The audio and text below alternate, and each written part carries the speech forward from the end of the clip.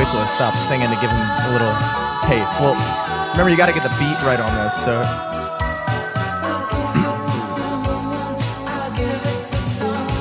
I can't smile without you. I can't lie without you. If you only knew what I'm going through. Hopefully Barry Manilow doesn't sue us now, dude. We're up next on the chopping block. Damn, yeah. He is pretty litigious. Yeah, he seems to be. Live from the studio, I'm Jimmy Selesky. I'm Eric Glazer. Coming at you with a Christmas classic by Wham, a.k.a. your boy George Michael, who we just discovered before the podcast, no thanks to my search baron search engine, that... Jimmy's virus on his computer. Yeah, the virus is giving me no answers. It was like, are you sure you want to go to Wikipedia? Seems unsafe. Why don't you stay here with the virus? You don't want to know who wrote Last Christmas? You want Barry Manilow to get you, do you? No, but Last Christmas may be the last Christmas song written that wasn't written in like 1930. I bet there's like a new Michael Bublé fucking Christmas song. There might be, dude, but like when you think of like classic Christmas songs, I mean, there's only one that makes the 101.9 rotation every 10 years, I would say. What, Mariah Carey? That was... You're having trouble with time lately, dude. That was 30 years ago. Okay. We were talking about Barry Manilow before the cast, and Eric was like, that new Starsky and Hutch. I was like, dude, that was 04. I know, it hits hard. It's hard for me, too.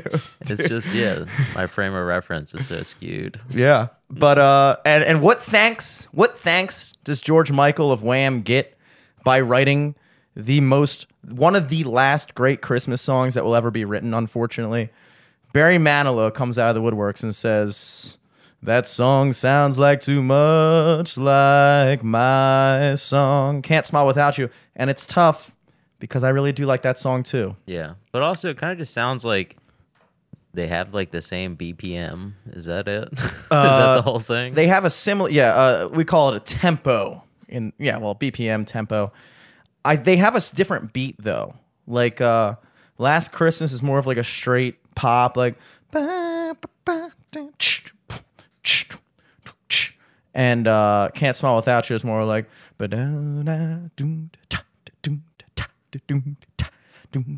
it's more of like a big band type vibe, you know? Yeah. So that's how George Michael kind of gets away with it. It's tough because like the chord progression is obviously there. You know, you can sing along the lyrics to Barry Manilow's song to Last Christmas, And but vice versa.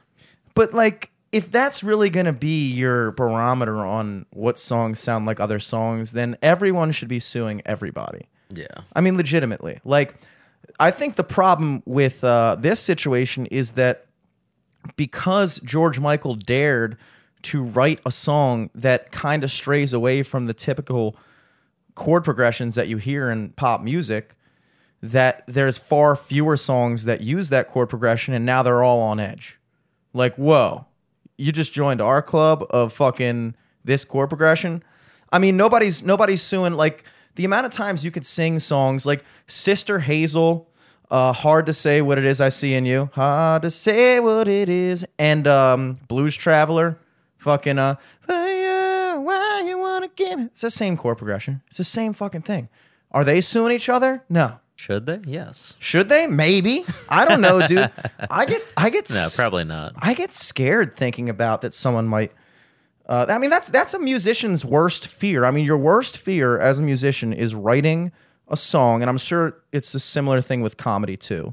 Mm-hmm. You're writing a song, and you think it's the best thing you've ever done, and then you sit down to show it to somebody, and they start humming another song. Yeah, yeah. Your whole week is ruined. It sucks. Nobody wants to think that their best idea was stolen. They got to start from the drawing board, you know? So, like, I don't think George Michael did it on purpose. Give the guy a fucking break. Isn't he, like, dead now? Maybe. You're going to sue George Michael? He's dead? Yeah, you're going to take his bones? Why didn't Barry Manilow write a Christmas song since he's so fucking great? Yeah. Not to shit on Barry Manilow, but, like, dude, come leave us alone. Hey, leave Christmas alone. Leave Christmas alone. Leave my fellow George Greek Michael. George Michael alone, who dared in an 80s music video to maybe be gay a little bit. You know what I mean? Like, you saw that video, like the camera Yeah, pointed yeah. at the guy and the girl. I don't know what it is about camera psychology, but I feel like the cameraman was kind of angling my psyche towards the guy. You know? Well, also, like, something like glimmered on the guy, so it kind of like drew your attention to him. That was real. I like how they were trying to be real subtle with the messaging in the video, but then you have George Michael, who's like blonde, feathered hair, lipstick, eyeliner. Like, But was he like openly gay back then? Probably not. I mean, his main hits were "Wake Me Up Before You Go, Don't Leave Me." That's pretty. If I didn't want to come out directly, I would instead write that song and be like, "You tell me." You tell me. I mean, I don't know. It's kind of like the same stuff with like Freddie Mercury too, where like in most of his music he talks about women, but now looking back, you're like, whoa, was he actually talking about a guy? Yet he named his band Queen. I mean, that's pretty. Like that, you know, Putting like it, but hiding in plain sight. yeah. I guess he was like, I'm gonna make it so obvious, and then he wrote "Fat Bottom Girls," which is it blatantly sounds like a guy pretending to be straight in the lyrics. He's like, "Oh, dude, I love fucking chicks, fat asses. They make the world go round, dude. Don't even start talking to me about chicks and their asses, dude." I'm like, all right, Freddie, I don't know. Dude, guys back then though were like, hell yeah. Hell yeah. Little did they know that. Oh man.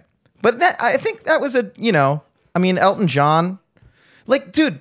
I think that being gay was such an unordinary, like, out in the open thing back in the 70s and 80s that, like, they were trying to tell us.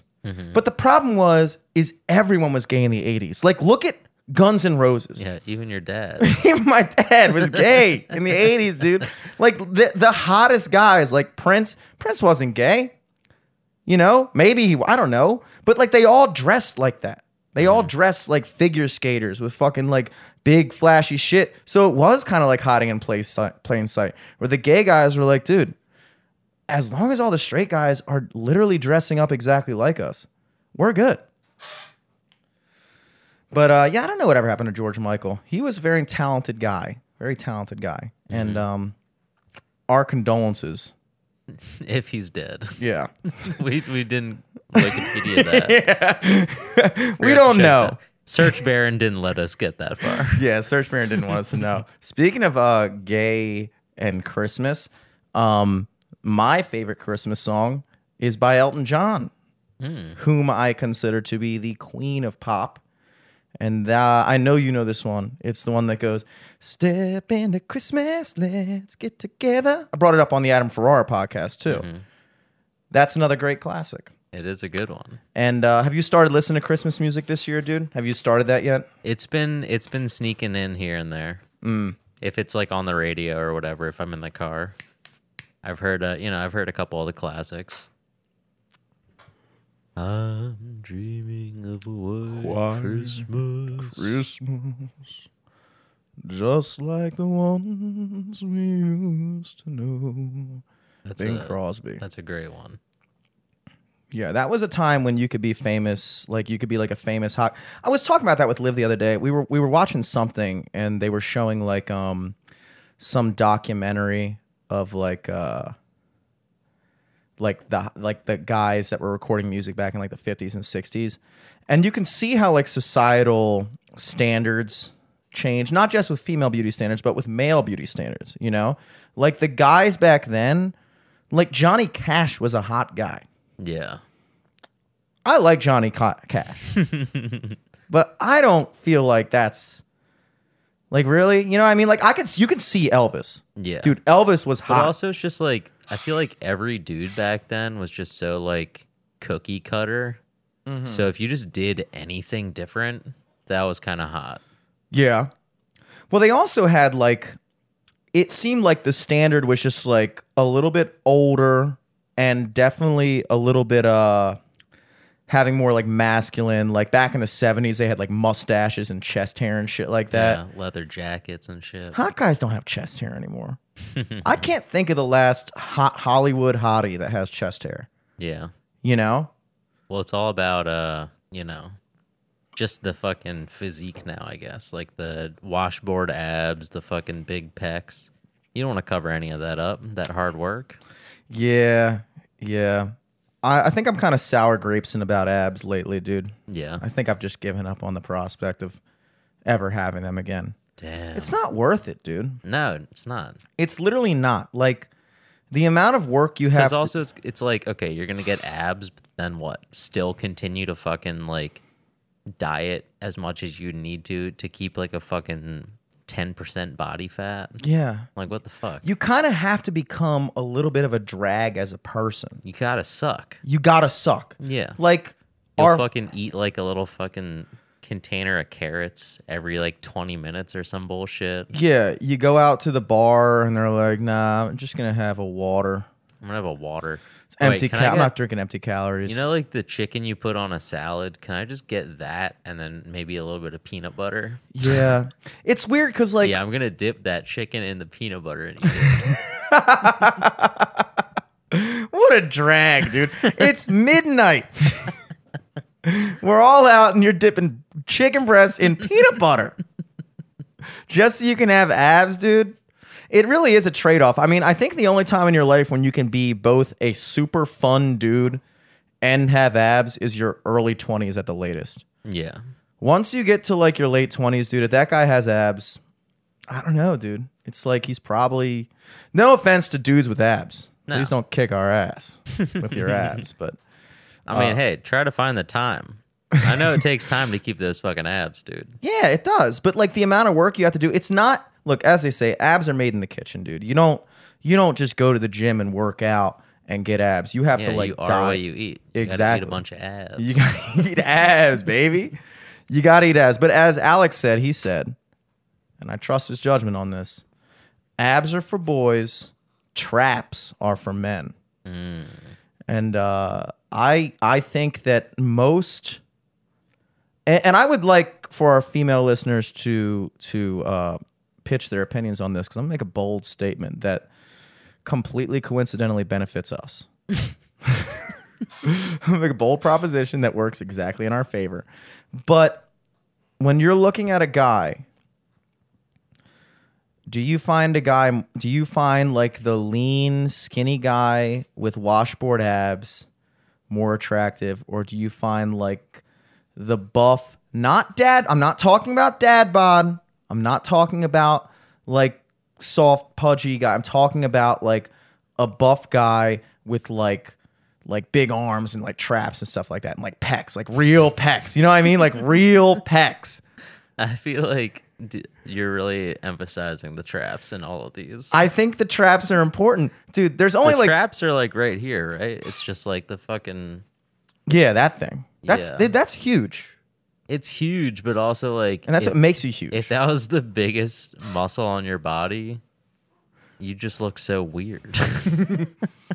You would just look like a hunchback. I think, like when you look at like dudes who get really into bodybuilding, they like care about all these crazy muscles, like your fucking quads and shit. You see guys like flexing their quads. Like anybody gives a fuck what your quads look like. You know what I mean? Yeah, dude. But I think girls only know, it's kind of like dudes. It's like we don't know like when a girl like gets like a slightly like microscopically different haircut but like apparently has a whole different name, or like they do something different with their like eyelashes and like they expect you to notice. We don't notice it as guys.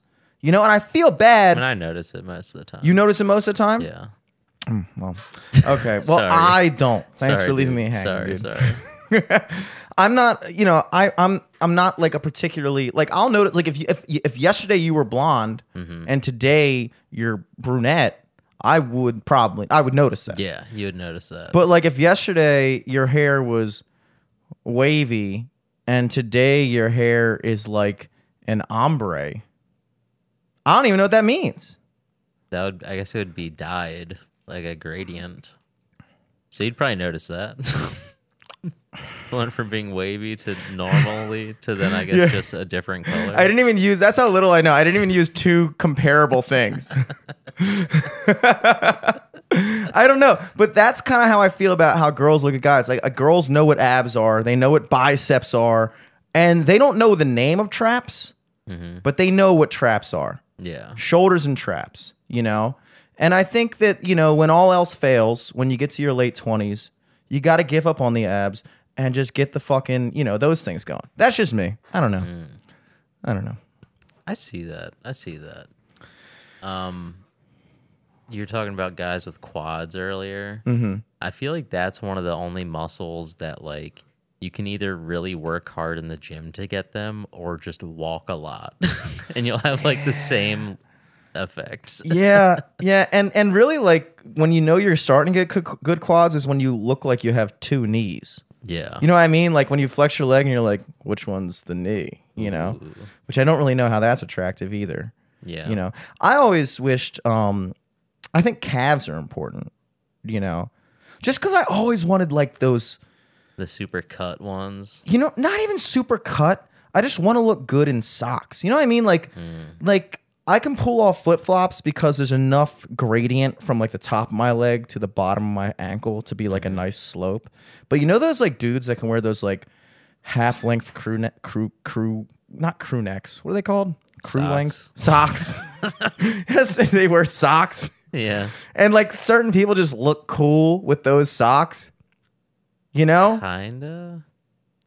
I guess like they have a more like chicken leg type of like they have the ankle and then the calf. It's like if my leg was like a chicken wing versus their leg is a chicken wing. You know, like they're both drumsticks, right? Yeah. Their drumstick would be like that big bulky like fucking thing, and then mine people would be like, "Is this a flat?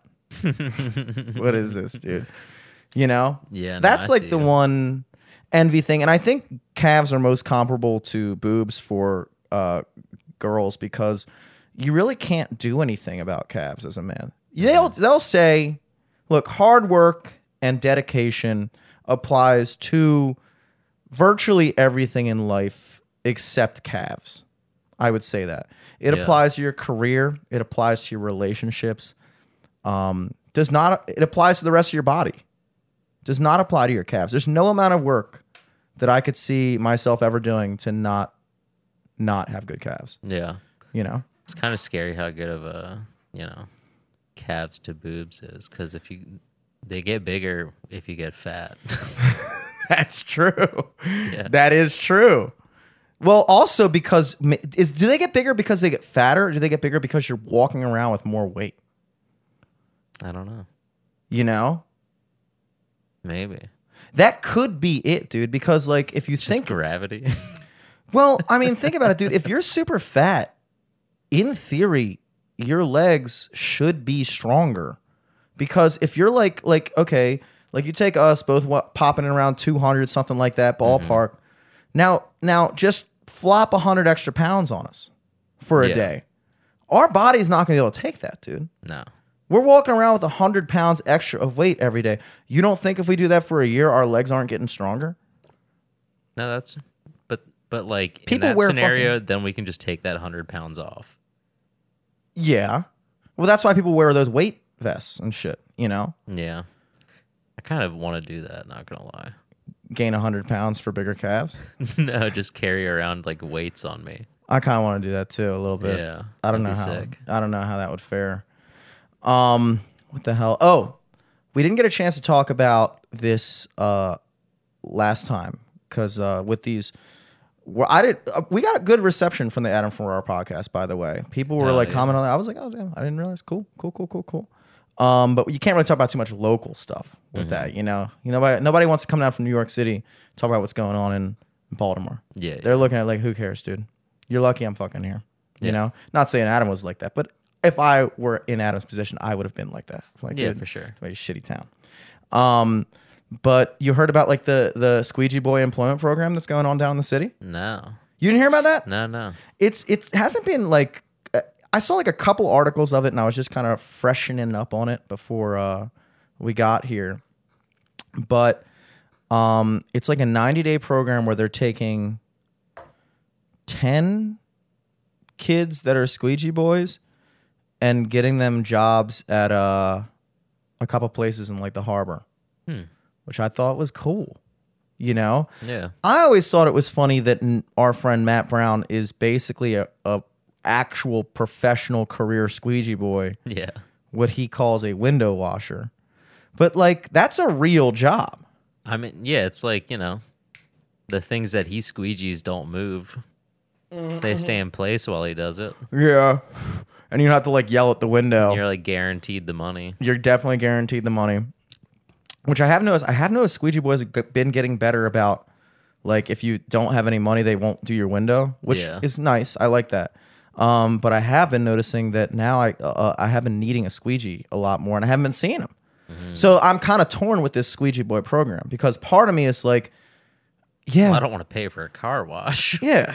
I mean, I just want to drive down to Fayette and President Street, toss somebody a $5, but like. I think personally that's a great idea. I think that's awesome. They're doing it. My only gripe with it is why is it only 10? Why are we doing with 10 squeegee boys? Yeah. Why aren't we doing it with like all of them? Also, hopefully, like, they're getting paid more than they would have made doing like squeegeeing and shit. Otherwise, they'll just quit that shit real quick. And the answer to that is probably not. Yeah. I mean, if I were to guess. Let's say they make $5. Let's say they make $5 every time a red light hits, right? Mm-hmm.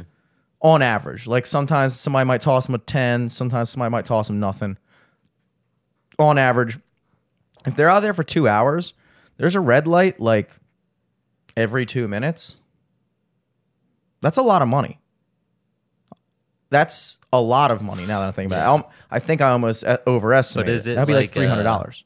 Yeah, but then is that all for just one person, or is it like split between like the fucking, 5 to 10 kids that are grouped up? Oh, I was working out the math that they each take $5 each because they all go out and like do their own thing, and maybe one of them comes back with a 10. Maybe it's less. Maybe let's say it's $1 every red light. That's still $60 for 2 hours, which is $30 an hour. Yeah, Jesus, untaxed. Untaxed. Nobody's paying you $30 an hour. No. I'm not getting paid $30 an hour. Exactly. Like, so maybe that will be the downfall of the Squeegee Boy Employment Program. Damn, dude, I'm about to be a squeegee boy. I mean, it is weird when you work out the math in those ways that it's like, holy shit, that's actually a lot of money. Yeah, maybe I'll wait till the spring though. Yeah, I don't know if we About could to be cold. I think unfortunately, I think we're too old to be squeegee boys. Nah, dude, I think we just get propeller hats, big lollipops, big lollipops, suspenders with like a rainbow shirt under. a kite. These kids don't look like kids. Like 5 o'clock shadows, like crust in our eyes. We just woke up. Yeah.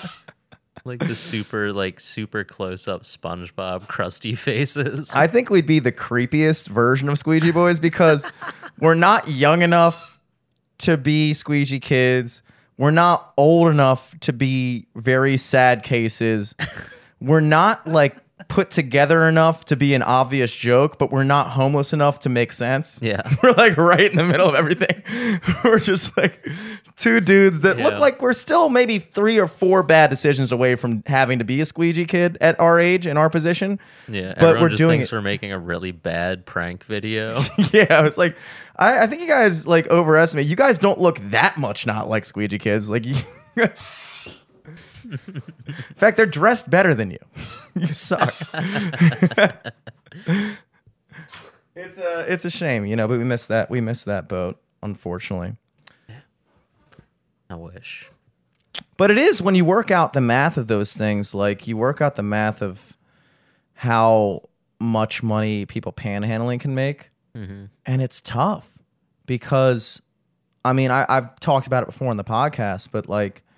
I was waiting at a bus stop about 4 years ago, and I was talking to this dude at the bus stop, and then we got on the bus, and we were both going to, it must have been 4 or 5 years ago, and I was taking the bus down to Henry's house when he lived down on Nickel Avenue by Northern Parkway, and I was talking to this guy the whole way down, and he was saying like, yeah, I live in Glen Burnie, I catch a cab or a bus up here every day, and I come to Towson because that's where the money's at. I get my corner, and I'll make like 200, 300, 400 a day. Jesus. And I was like, I mean, and like, it was kind of like one of the, like, it's almost one of those situations where it's like, then I guess it really comes down to the type of person you are. Because, Exactly. I mean, you can't knock the numbers. You can't knock the numbers, but you have to be like okay with, I guess, doing that, or like okay with like people seeing, like, I don't know. It's like weird because it's like, I don't know. You're not supposed to like look down on the homeless, but I would never want to be one, you know? Yeah, but if you're making $300 a day, why are you homeless? You know what I mean? It doesn't sound like he was. I don't. He lived in Glen Burnie, right? Well, I didn't say he lived in a house in Glen Burnie. I guess that's Okay. just an assumption I made. But Yeah. I don't know. If you're making $300 a day, that's more if money you're than we're doing making, that dude. every day, like, yeah, what the fuck? You're probably paying a mortgage easily. Dude. Unless you're literally spending boatloads of money on drugs, which is very highly possible.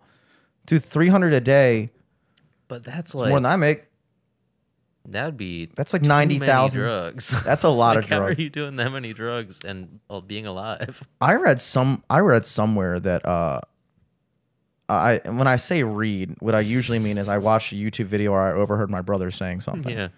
I didn't read it. You heard Joe Rogan talking about Yeah, it. I received information from some place that's probably inaccurate, but it was like something like the average like drug addict can spend like $1,000 a week in drugs or something like that. Like something preposterous. Maybe not 1,000, but it was like in the high hundreds, where it's like maybe Matt Brown was talking about that, where it's like, I mean, now you can definitely see how a drug habit can ruin something, because the hustle, the crackhead hustle, like the hustle that it takes to make money and always finding different ways to make money. Yeah. If you could apply that to not being addicted to that drug, you would be a highly successful person. You know what I mean? And I guess what really got me about this man that I was talking to on the bus was that the morality of it, because I think obviously whether or not you are going to say it out loud, there is a unspoken truth that we all understand, which is that a lot of the people that come up and ask you for money are, let me put it this way. If you truly believed that every single homeless person you ran into was this super like hardworking, down on their luck person that just needs a boost and blah, blah, blah, blah, you should in theory be giving money to all of them. Like if you think that every homeless person that comes across you is like Will Smith in fucking Pursuit of Happiness, you know what I mean? Like fucking like hardworking guy that just can't catch a break, blah, blah, blah. Why aren't you giving them $50 every time you see them? Anytime you lie and say, I don't have any cash, when you do, you're making a decision in your brain to be like, because I have given money to homeless people. And I have also not given money to homeless people. What has been the difference? And I know everyone ever in the world has given money to certain people and not given money to other certain people. You're making a secret judgment in your mind in that moment. Going, I don't know if you deserve my $2. I mean, it sounds shitty to say, but that's kind of what decision you just made. You know what I mean? You know what I'm getting at? No, yeah, I've been in that situation before. And the reason why we have to make that decision is because we understand that there are people out there that are taking advantage of people's generosity to make $300 a day, like that guy on that bus. And what happens is, because that guy on that bus is doing that, now he delegitimizes the guy who stands in that corner the next day who actually fucking needs it. That's what's wrong with panhandling. Yeah, and that's why you make those, silent judgments. But in regards to the squeegee kid thing, it is tough when you have a thing like that where why can't we get more than 10 positions for these kids? You know what I mean? Yeah, I don't know. I mean, maybe there's just not that many businesses on board with the program. Who knows? Yeah, it's true too. I mean, but also, like, what are they? Did they say what they're gonna do at the harbor? Were they just gonna squeegee like the windows of the buildings, or? No, I don't think they're doing anything squeegee related. Damn. Which is silly. You know? I think they're doing like dishwashing and stuff, which is kind of squeegee related. Yeah. But not quite. Kind of. I mean, that's good because then there's like some type of like upward mobility there. Work your way through the kitchen. Yeah. What else happened with you this week? Anything happen with you this week? Fucking, yeah, I had a string of shows in Richmond over the weekend with Elizabeth. On Friday, Traverse Comedy hit up Elizabeth to be on a show on their Femmes the Rules show. I saw that. And basically the format is like 3 women are on the show and 3 guys are on the show. And like a guy will go up to his set and then like a woman or a woman identifying person like will then like have a timer or a bell to be like ding ding ding, stop talking. Every time you end a joke, I want you to say I'm sorry. Like that was one of the things someone had. Like you could have a rule set up and like make people do shit or just stop them from telling a joke or whatever. But yeah, Femmes the Rules. So how'd that go? How much abuse did you take, dude? It wasn't too bad because I was partnered up with Elizabeth. So she didn't treat you that badly. Yeah, she didn't treat me too bad.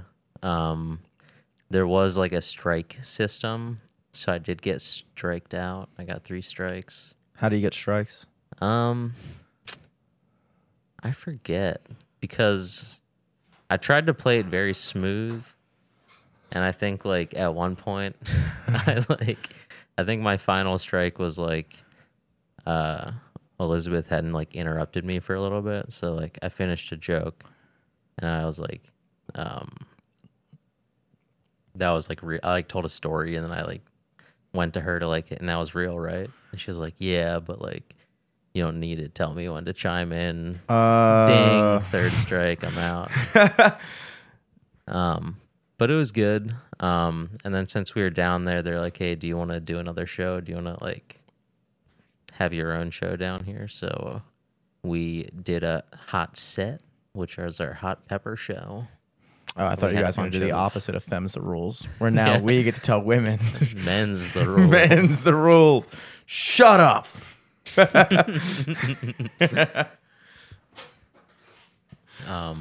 yeah, no, it was a good time. I had only been to Richmond one time before, and that was for work.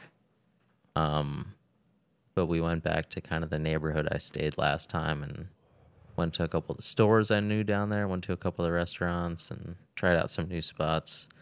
So it was like a nice little mini vacation in Richmond. That's tight. Sponsored by, those 2 shows. Mm-hmm. They kind of paid for part of the Airbnb, so, Did you break even? No. Well, I don't think so. Nobody breaks even. Come on. That's awesome, though. I'll say, I bet it probably paid for like half the Airbnb. And then, we had 3 days to chill out in Richmond. That's dope.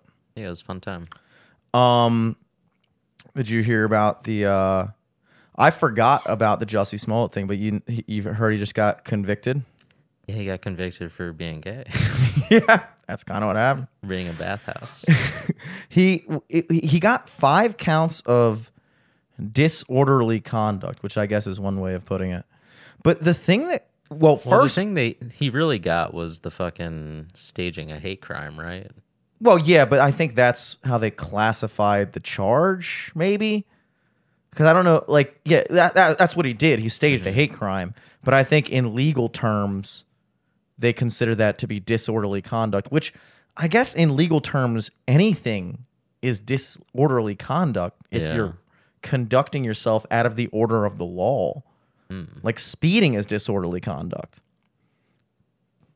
Do you think like they didn't have like a specific charge to hit him with, so they just kind of stacked a couple? I think that's those got to on be him? a very niche 'Cause crime. he said he got 5 counts of disorderly 5 conduct. counts, and apparently he faces up to 3 years for each one of them. Jeez. So he faces apparently up to 15 years in prison, which would be crazy. Like I think that I don't know if he needs to get 15 years, dude. Yeah, that'd be pretty intense. And I don't think he will. I think his shit's kind of already over. his punishment is that He's probably never gonna work he's ruined Hollywood again, the thing that makes it kind of unless he goes like the Mel Gibson route and starts doing like a bunch of Christian movies or something. yeah. But I don't know if they'd want him. Yeah, I don't know if I don't know if they'd want a gay. Yeah, black Mel Gibson man. didn't have Who the knows? gay thing working against him. But like Damn. Pour one out for Jesse out there, everybody. Jesse, I think his punishment is that he ruined his life basically. And the worst part about it is that he still maintains that this happened. Like throughout Really? yes, he does not. He is He 100 hasn't given up on it. No, 100% through the entirety of the trial, he is insisting that this happened. Also, did like Subway give him like money? Did Subway like sponsor this staged hate crime? If they did, then they have the worst marketing team. A genius guerrilla marketing team. Between Jared and Jussie Smollett, they really know how to pick them. Jesus. I mean, but that when I saw that, I was like, look, forget about the fact that it does take a very special type of person to get that idea in their head and go through with it. Yeah. And it kind of goes back to our conversation Because it's about, not too crazy to have the idea. of course you're going to have the idea. Everyone has the idea. I always think about staging a hate crime against myself. It would be super hard to pull off. A straight white But male hate doing crime. it? Doing Come it? on. But like, Just burning a fucking I don't know, Jack Johnson CD on Yeah. your doorstep. burning a slice of baklava. Throwing a plate at me and not yelling Opa. Hate crime, dude. Hate crime. It kind of goes back to our panhandling conversation where there are examples of this actually happening, like actual hate crimes. And so when you stage one, it delegitimizes the real ones. Just like when you pretend to be a person in need, when in reality you're making $300 a day cashing in on people's generosity and sympathy, you delegitimize people that actually need money at the fucking traffic stop. You know what I mean? Yeah. So like that is a morally reprehensible thing to do. But then the even more crazy thing, in my opinion, is that once you get caught, you double, triple, quadruple down on it till the end, to the point where you've just been found guilty. And probably, I mean, going into this sentencing hearing, it's like he hasn't been sentenced yet, obviously, which is why I'm saying he's facing up to this much, but he's been convicted of these counts, and those are the amount of time he could face. He'll probably face a harder sentence because of the fact that he's still not admitting it was Yeah, a he's lie. still lying. You know, it'd be crazy if he wasn't lying. Wouldn't we Yeah. all look like idiots? What if it was a big setup? Like that would be like, and like part of me still wants to be like, like for me to maintain something to that extent, it would like, I could see myself lying maybe like once. But the second anybody finds like anything inconsistent with my story, I'm like, and that's why I stopped lying as a general rule probably about 20 years ago. Yeah. Every everybody tells little white lies every now and then, you know? Yeah. Nothing. But like anything big, it's just not worth the drama anymore. It's not worth it, dude. It's true. The second, getting caught in a lie is one of the worst looks for a person, just in terms of their honor and their ability to be trusted in the future. They have that old-fashioned thing like a handshake agreement. A man's word is his worth or whatever. That's kind of fucking true, dude. You give somebody your word, you tell somebody this is what happened, and then it turns out it's not true.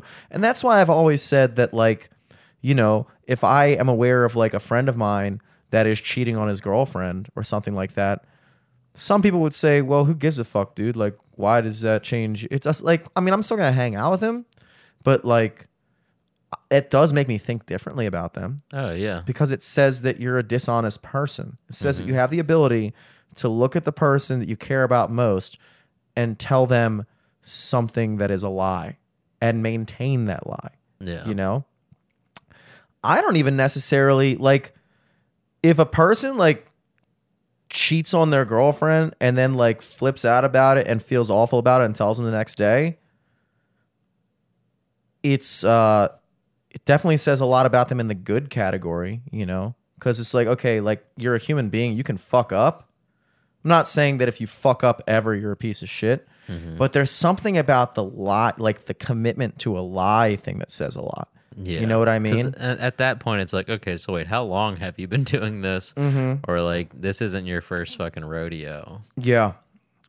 And like you think about like just that lifestyle, like that lifestyle of like, because if you lie about that shit, you probably lie about a lot of shit. You know, it's not like you're just like a super honest person in every other facet of your life, and then you're just like a complete piece of shit in relationships. I don't really know if that, maybe that is the case. Maybe. But probably not. If you're a serial cheater, Yeah, it's probably a slippery slope. exactly, you're probably a serial liar in a lot of situations. Yeah. You know? But that lifestyle of always looking over your shoulder and worried about getting caught and having to maintain a story and blah, blah, blah. It's like, dude, it's not worth it. Yeah. Well, It's it's not either worth it. that. I feel like maybe we're like too like empathetic and we like think about it like that. I feel like the person that does that doesn't even think about that. They probably think they're just like the shit and that they're never going to get caught. And Yeah. that like, you know, whatever. Yeah. Well, I guess that's when you range into the category of sociopath, which I guess is what I was kind of, I guess what you're being stumbling towards is like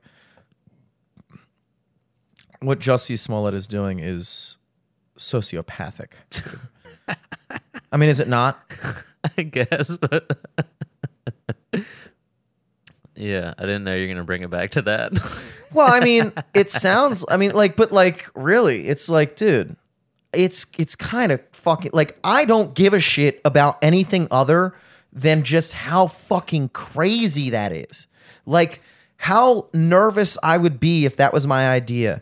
That like, the second anything didn't add up, that Yeah. it could completely embarrass the fuck out of me, and then just not caring about that and going through with it anyway. It's like, it's almost kind of like, it's almost creepy to me.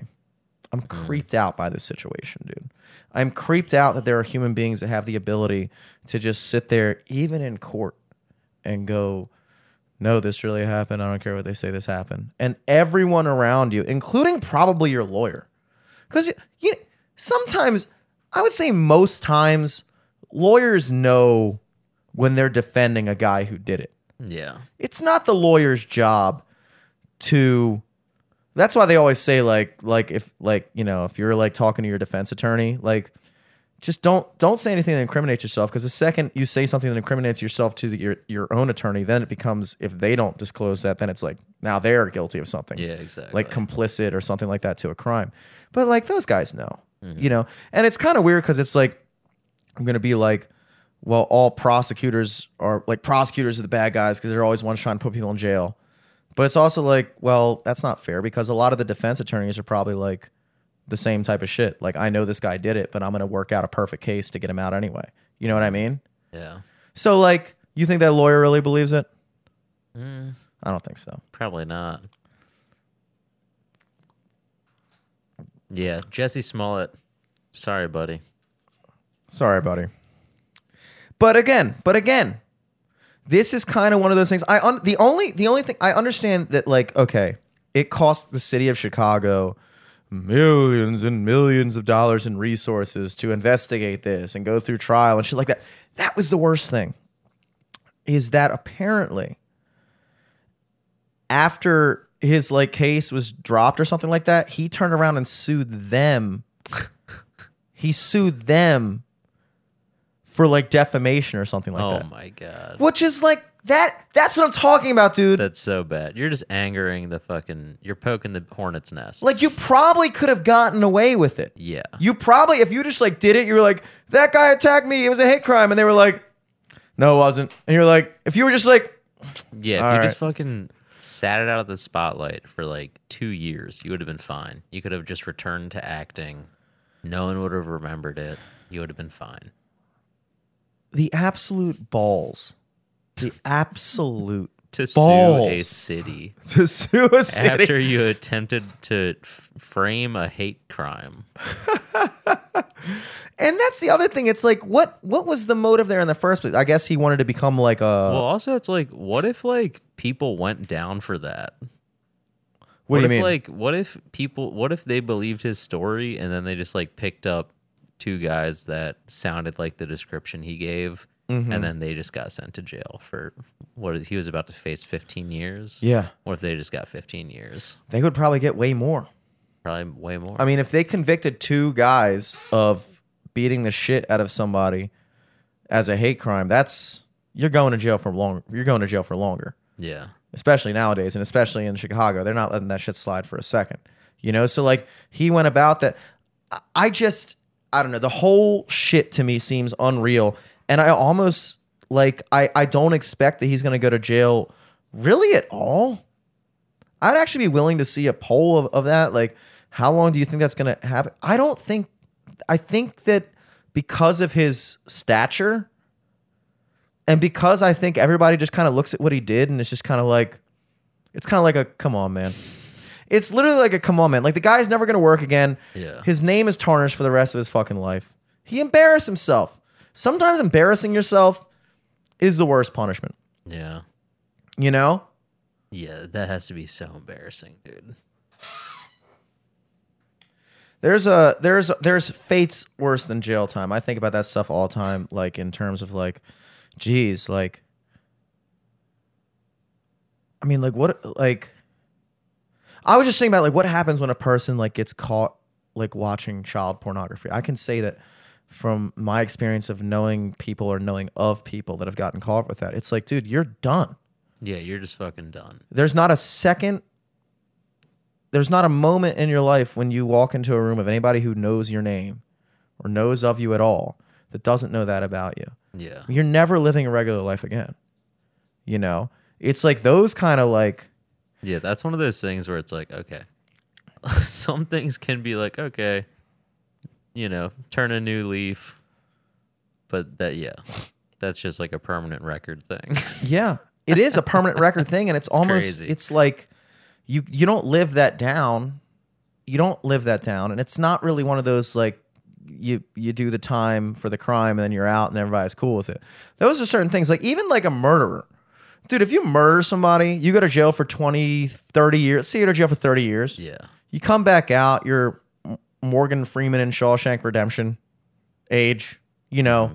You come back out, you're fucking wise and cool, and you read the whole Bible 16 times. And there's been so much time that's passed since then. Mm-hmm. And depending on the murder, I think people will forgive you either very quickly or, you know, after 30 years, bygones be bygones. Yeah, because also murder is sometimes justifiable. Yeah. There are times in life when murder is right. There aren't really any times in life when rape is right. No. You know, or child molestation or whatever it's called. But like, so I guess maybe that's part of it too, but it just is crazy. Like, that's one of those things that like we have a friend who has a friend who is currently in jail right now, who is trying to contact our other friend about stuff. and like Wait, what? Talking about after the podcast, I guess. I will. But you know this person. Oh no. They do some hiking down in the sewers every now and then. You know what I'm talking about? Oh my god. Yeah. So that guy is in jail for felony trespassing. Yeah. You'll never live that down. You will never live that down when somebody finds out you were trespassing in the sewers, dude. Stealing golf balls. Titleist is pissed. No, but like for some kind of like domestic dispute thing. Oh my god. And it's like, dude, come on, man. I can't be hanging out with you. If I found out that you just randomly beat the shit out of a dude outside of a bar, do I care that much? Am I going to walk out of the room?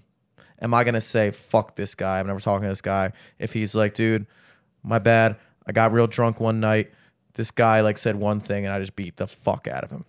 I'd be like, all right, well, I guess I just won't say anything to you when you're drunk, I guess. You know, like, exactly. But like when it's your girlfriend or wife, it's a different thing. It's a very different thing.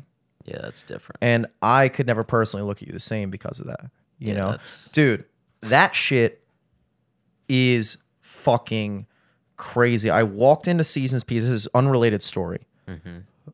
I walked into Seasons Pizza last weekend, and I was talking to some people, and somebody said something about like kicking the door, like the glass door, like they were making a joke, and then the manager was like, "Yeah, that's all we need is another broken door in 1 week," and I was like, "What are you talking about?" He was like, "Oh, we had this couple in here, this like Latino couple, and like they were just eating pizza, regular, whatever. And they walked out and got in a fight in like our vestibule area. And the guy got super pissed and like kicked through the glass door, broke the whole glass door. My God. And then walked around the side. And there's literally security camera footage of him just beating the shit out of his wife. Oh my God. And dude, like, when you're watching that, it was so strange to see that, like... Oh my God, they showed you it? Yeah. What the fuck? They did, but, I mean, it wasn't like a laughing thing. It was like, no, dude, look I'm how... not laughing. I'm just like, what? No, I mean, like, Oh my God. it sounds bad that they showed it to me, but, like, you also have to consider, like... No, I understand. Yeah. And, like... You know, that was the only thing I was worried about even telling this story is that people were like, what the fuck? But like my main question was like, well, you obviously, you know, you had to get him reported to the police for breaking your door, but you obviously sent him this footage. She was like, yeah, all the police have this, so it's gonna happen, blah, blah, blah. And he paid by card, so like they have his name and everything. You know everything about this guy. So like he's getting what's coming to him, you know? Jeez. But like, dude, it was just fucking wild to see like he like walks away, she follows him, he turns around, just wallops her in the face, and then he like keeps walking, she comes around again, he wallops her in the face again, throws her into the fucking street. And you could hear her like on the camera be like, no, mi amor, mi amor. And I was like, dude, you gotta look.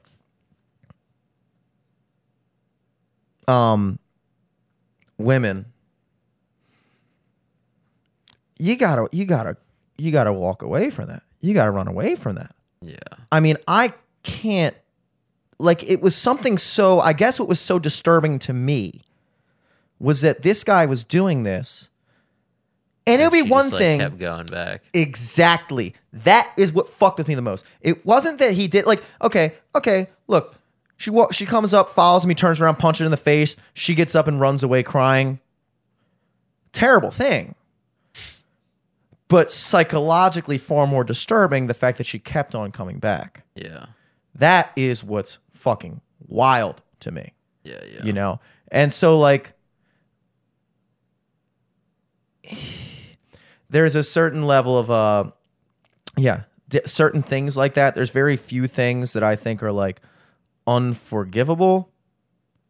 And that's one of them. Unforgivable. You know what's weird? I don't even look at, like, I know I'm wrong in this, but if that same video was a guy beating the shit out of their kid, I wouldn't have felt as strongly.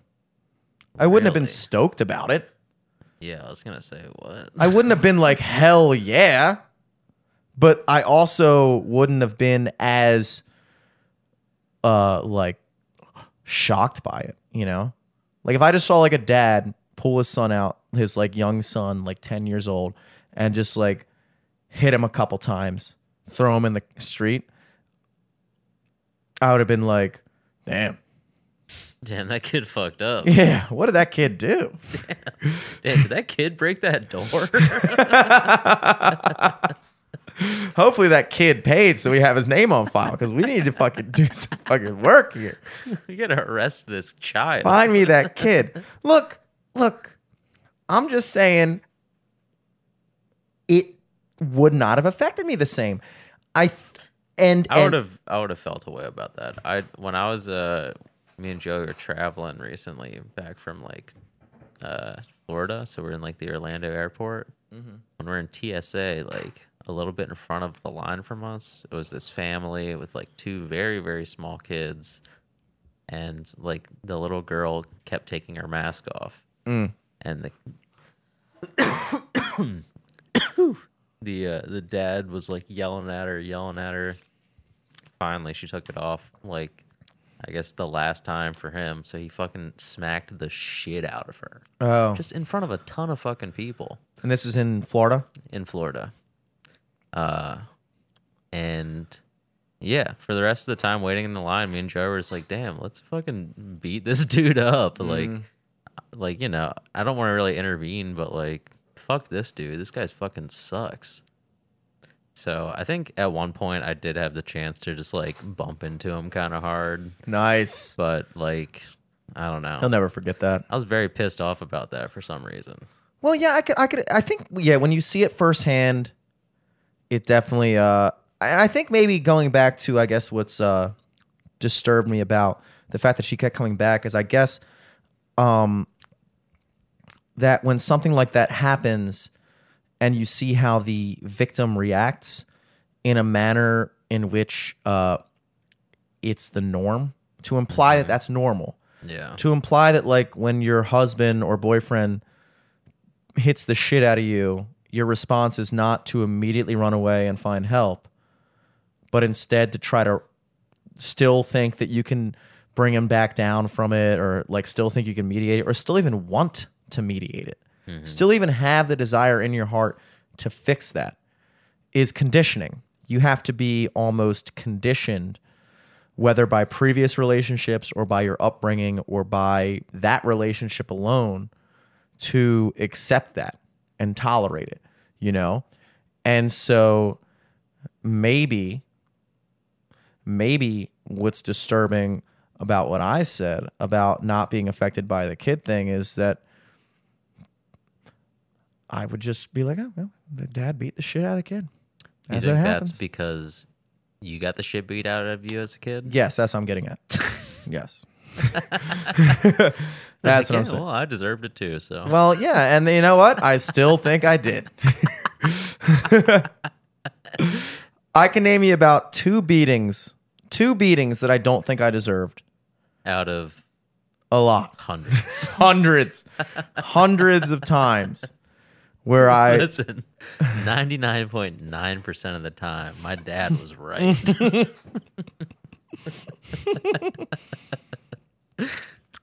Let me ask you this. Yeah. About your situation in Florida. Mm-hmm. Do you think perhaps... How old was the girl? Probably like 7 or 8.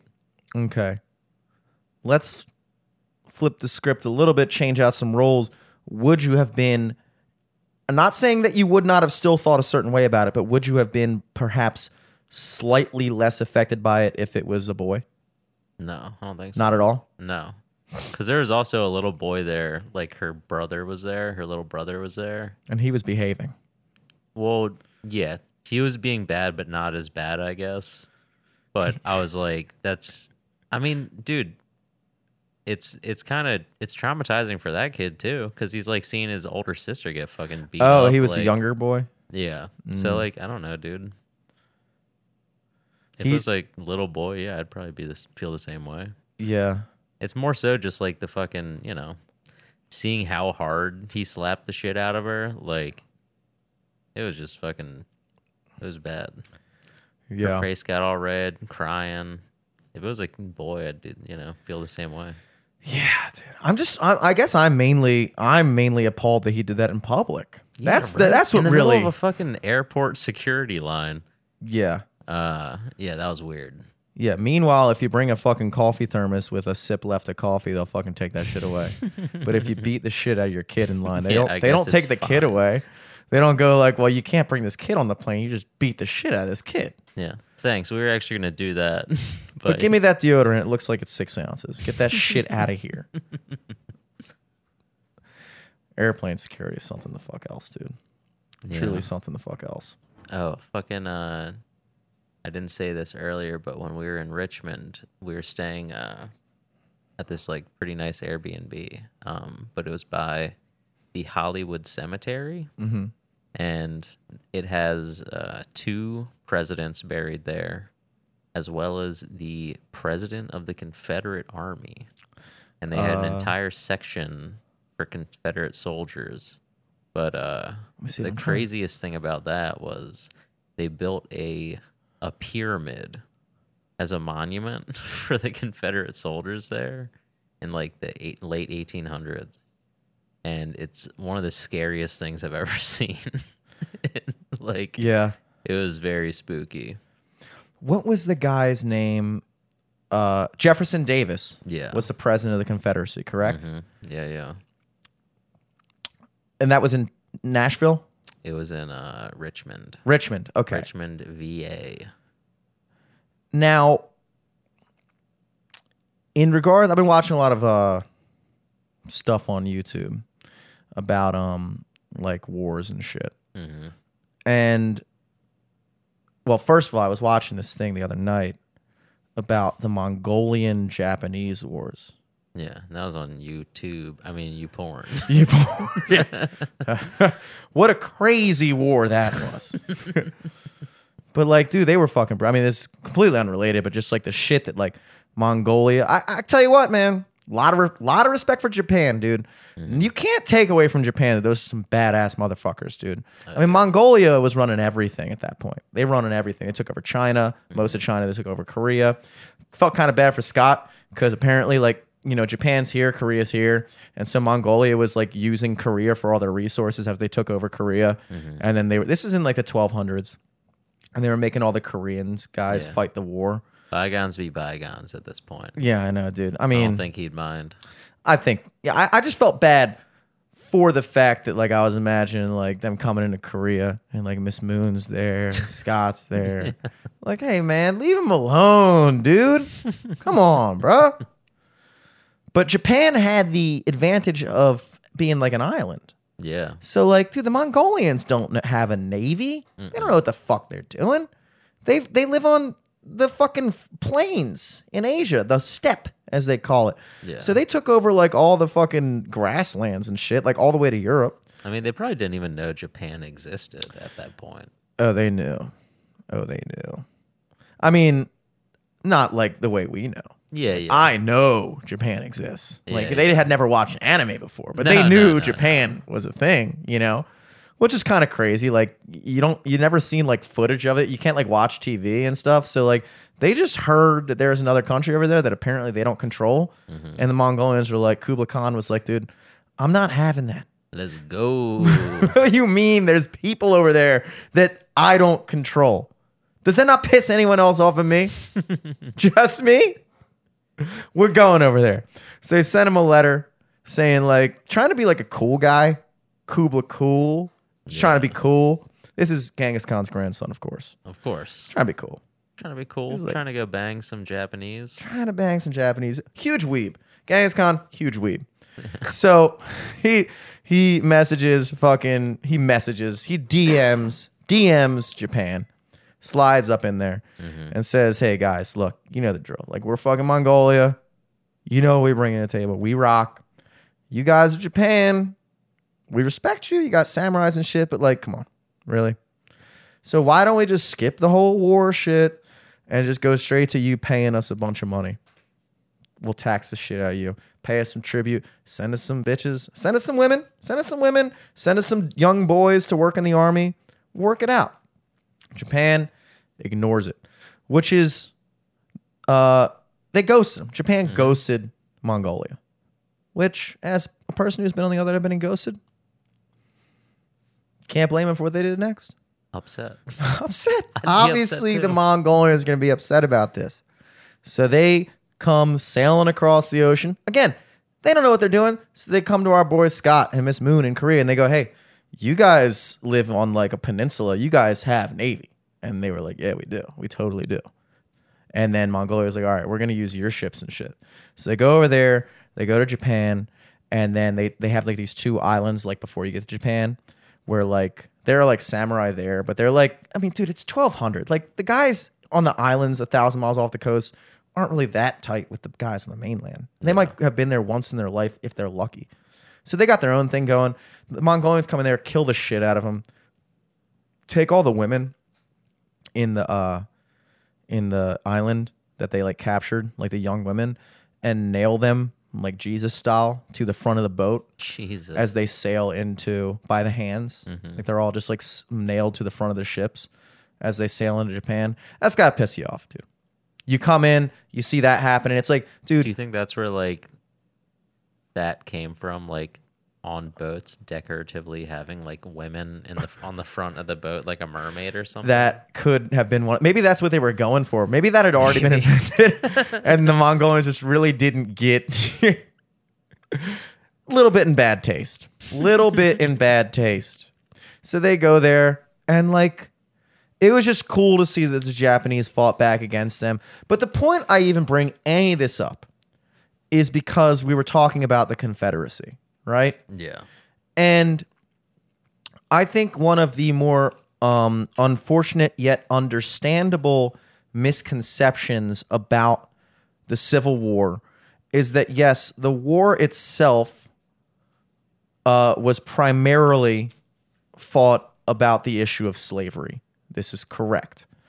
But the people who were fighting the war were people like, let's say you're a guy in bumfuck Virginia in 1860. You don't have Twitter. You don't have TV. All you have, and you're not even in like Richmond, Virginia. You're not even like in a city that has like a lot of hubbub going on. You're in like drive yourself out to like Western Maryland or probably some of the places you go out in Tennessee where like you see like it's just in the middle of nowhere, people driving 4-wheelers. Mm-hmm. Imagine how disconnected they are now, and then rewind 200 years. Yeah. Well, that was the crazy thing too in Richmond, in the Confederate like area of the cemetery. Mm-hmm. There was a giant tombstone honoring fallen Jewish Confederate soldiers. Yeah. And like there's like a Jewish tradition that you like place a rock on a tombstone when you visit them. Mm-hmm. And there was literally like hundreds of rocks on that one tombstone. Wow. Well, I guess my point is in regards to that is that the guys who are fighting that war, like let's say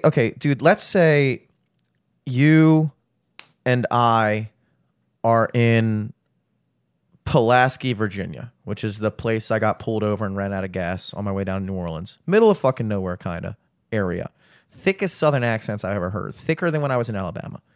Those guys are in their own world, per se. And actually, you probably drive through there on the way to Nashville. Well, if you were to drive, at least. And it's you and me. Chilling there in our fucking little farm town in the middle of Virginia. It's 1850 something. And all we hear in the newspaper that's printed by our local people is going, yo, Lincoln's talking shit. Lincoln is talking shit. He does not fuck with us. Mm-hmm. He doesn't think we should be able to do this, that, the other thing. Now, mind you, we're not rich guys. We don't own slaves. The average person does not own slaves. The average person back then did not own slaves. In fact, owning a slave was something that was primarily reserved for, if not the upper class, then maybe the upper middle class. Mm-hmm. I mean, the amount of money it costs to house someone and feed someone and stuff like that, and to own a plantation that big, that you're growing all these crops and taking all that money in, stuff like that. Like, people like you and I and people like most people are not the people that at any point in history that would have had a slave, let's say. Yeah. So you and I are chilling in our little farm town 200 years ago. There's slavery around. We don't own them. We're farming our own fucking fields. We're doing our own shit. We're barely getting by. I got a couple chickens, a pig, whatever. You got the same thing going on. You got an ox, whatever. And then this war comes. And all you hear is Virginia's seceding. The North is coming. We're going to war. Now, dude, again, you come up to me and you go, dude, Jimmy, did you hear? Like, I just saw the monthly newspaper. They're taking us out, man. They're coming for us. They're trying. The North is those fucking Yankees. They're trying to tell us what to do, blah, blah, blah, blah, whatever. It might be in regards to slavery, but it doesn't matter because at the end of the day, if every other dude in my town is going to sign up to fight for the Virginia militia, to fight back against the invaders, I'm a pussy if I don't. You're going to feel left out. I'm going to feel left out. I'm going, dude, my boy Eric is going to war and I'm not going to fucking back his ass up. Because that's how they had the wars. That's how they had the militaries back then. It was like the fucking this town's militia and the Virginia 12th, which is all guys from this area. Like, you knew the guys you were fighting next to. It was all your boys. Like, all the guys you went to high school with. Open tryout. Exactly, dude. You fucking go out there. And so you, me, Scott, Mehedi, we're all like, oh shit, dude. This is happening. We all sign up. We go to war. And then we fight honorably for that cause. Not for slavery. That's what the higher ups were fighting for. That's what the rich were fighting for. But the average person was simply fighting for the guy next to him and his state and his home. And so I look at like those, it's one thing to have a big ass monument of Robert E. Lee. I mean, like the Confederate general. And I can totally understand why that would be a problem, even though Robert E. Lee did free his slaves, and apparently like the other fucking guys in the North actually did kind of have they held on to slavery longer than Robert E. Lee did, which is a weird historical thing. I can understand maybe not for Jefferson Davis, perhaps, because he obviously knew what was going on. But dude, if there's a fucking bunch of tombstones for a bunch of fucking guys that died in that war, that probably had nothing to fucking do with any of the reason why I was fought, other than they knew the guy next to them was fighting for them and he was going to back his ass up. It sucks, but that's what most wars are. Oh, yeah. I mean, I'm not saying anything bad about the tombstones or anything. I'm just saying it was scary to put a giant pyramid there as like a monument. Yeah. That was just weird. And then also we saw three looked like JROTC white kids who were too stoked to be in the Confederate section of the cemetery. So that kind of left a bad taste in our mouth too. Yeah, wow. Richmond is it's a but Virginia's weird like a city. That's Richmond, it's kind of weird for it's very I don't know. It's like I'd say it's like a very hip city, and I think Virginia, because it's so close to DC, it kind of leans pretty progressive. Mm-hmm. I'm pretty sure marijuana is decriminalized in Virginia now, and a bunch of other things. But it was definitely felt kind of like the South in some other parts of it. It also kind of reminded me of New Orleans a little bit. I could see that. Just the architecture and kind of not too many tall buildings. Kind of interesting. Yeah. Yeah. I mean, I would personally consider the I thought you were reaching for the cig. Yeah, dude, let me share. I do consider Virginia the beginning of the South, and I think that's what most people consider. Because that's when you really start to get that flavor, which I like. I like the Southern flavor a little bit. I kind of like the whole. They are nicer. That is a real thing. They are more polite. Maybe not when they're beating their kids in the airport, but as a general rule, I sometimes get bugged out about living in Towson and the fact that when I walk by somebody on the street, it's kind of weird to say hello. Mm-hmm. It's kind of weird. Yeah. Like, why is it that? That's such a cultural thing. Like, It is. It's a very East Coast thing. yeah. Did they And not I do guess- that in L.A. or like West Coast? Well, I mean, yeah, maybe it's just a city thing. Yeah. I think it's when you're like so used to being around all these people all the time, like living on top of people, that like when somebody says something to you on the street, you immediately assume they're trying to get something out of you, which is kind of an annoying way to live culturally, but that's how it is. Like, Or it's just like there's an overload. Like there's too many people that like it wouldn't make sense to say hi to all of them, so you just don't. yeah, why don't I just say hi to none of them? Exactly. That makes more sense. Can we just we kind of like the East Coast, we just kind of assume that this guy is saying hi to me when we walk by. Mm-hmm. You know, even Or though like he made a maybe point you of it to give look a at his phone. nod or something. Like Yeah. you know, Mm-hmm. the dude nod. You know. The dude nod. The Motherfucker. downward is fellow man. Upward is your boy. These are known facts. Known East Coast. Known facts. East Coast facts. No one else does it like that. No one else does that, dude. I think that's Towson. I think that's just that's just Towson. I think it's Only just the two me of and us. you. Yeah. No one else abides by these rules. Shit. What else is going on? Oh, fucking. So it's been in the news a little bit. Like I think you saw like Chris Cuomo and a bunch of other news people recently get caught for like sexual misconduct. Yeah. It's happening in the video game world too. Apparently, I was seeing stuff from like Activision, the CEO. had a Not bunch of, like- Activision. not Activision. Not the Spider-Man games. I know. Come on. They've been fucking up, but some of their like under companies, I guess, have been fucking up too.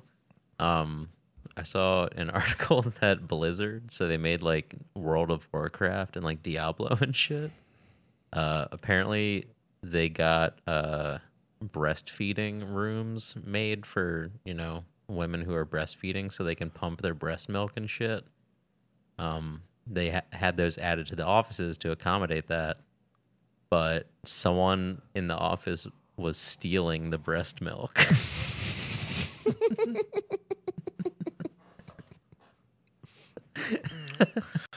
What is that considered? Is that considered like what is Theft, the I that guess. I that don't is know. disorderly conduct. That is just that's not orderly, dude. What are you doing? Yeah. You know the guy stealing the breast milk? He's not giving that to a baby. Probably not. It is Probably not. being used for no good. It would be a cuter story if it was a baby stealing the breast milk. Like they turn on the cameras. Little ass baby in there. Can't put that baby in jail for that, dude. It's like if I just stole a Pop-Tart from somebody. Like, that's what I want. That's my favorite thing. That's my favorite thing. Yeah, that's like that falls in the weird category for me. That doesn't fall in the rape, sexual assault category. I mean, yes, it is a sexual It is definitely thing. a sexual thing, and it's very fucking creepy. Super creepy. Not denying the creepiness. But just a guy stealing breast milk, that's like That's so strange. yeah. Are you a sex offender in that case? Or are you just a weird I don't think fucking you guy? can charge them as a sex offender, but it's like, I don't know. That's kind of like the kid who like likes killing animals turns into the serial killer. You know? what I Yeah. mean? Like that guy's on the path It's of being a yeah. sex predator, or It's criminal, someone you want to nip in the bud. Yeah. or at least keep tabs on. Yeah. You don't hear that story about that guy. Be like, yeah, Bill, yeah. I mean, yeah, there was a time last year where he snuck into the breastfeeding room and stole the breast milk and brought it home. But other than that, like, pretty solid guy. I don't think I there's mean, he anything weird meets about him. all of his deadlines. Yeah, he meets all of them. He's always down for crunch. Super strong bones, that guy. I mean, titanium bones. Great teeth.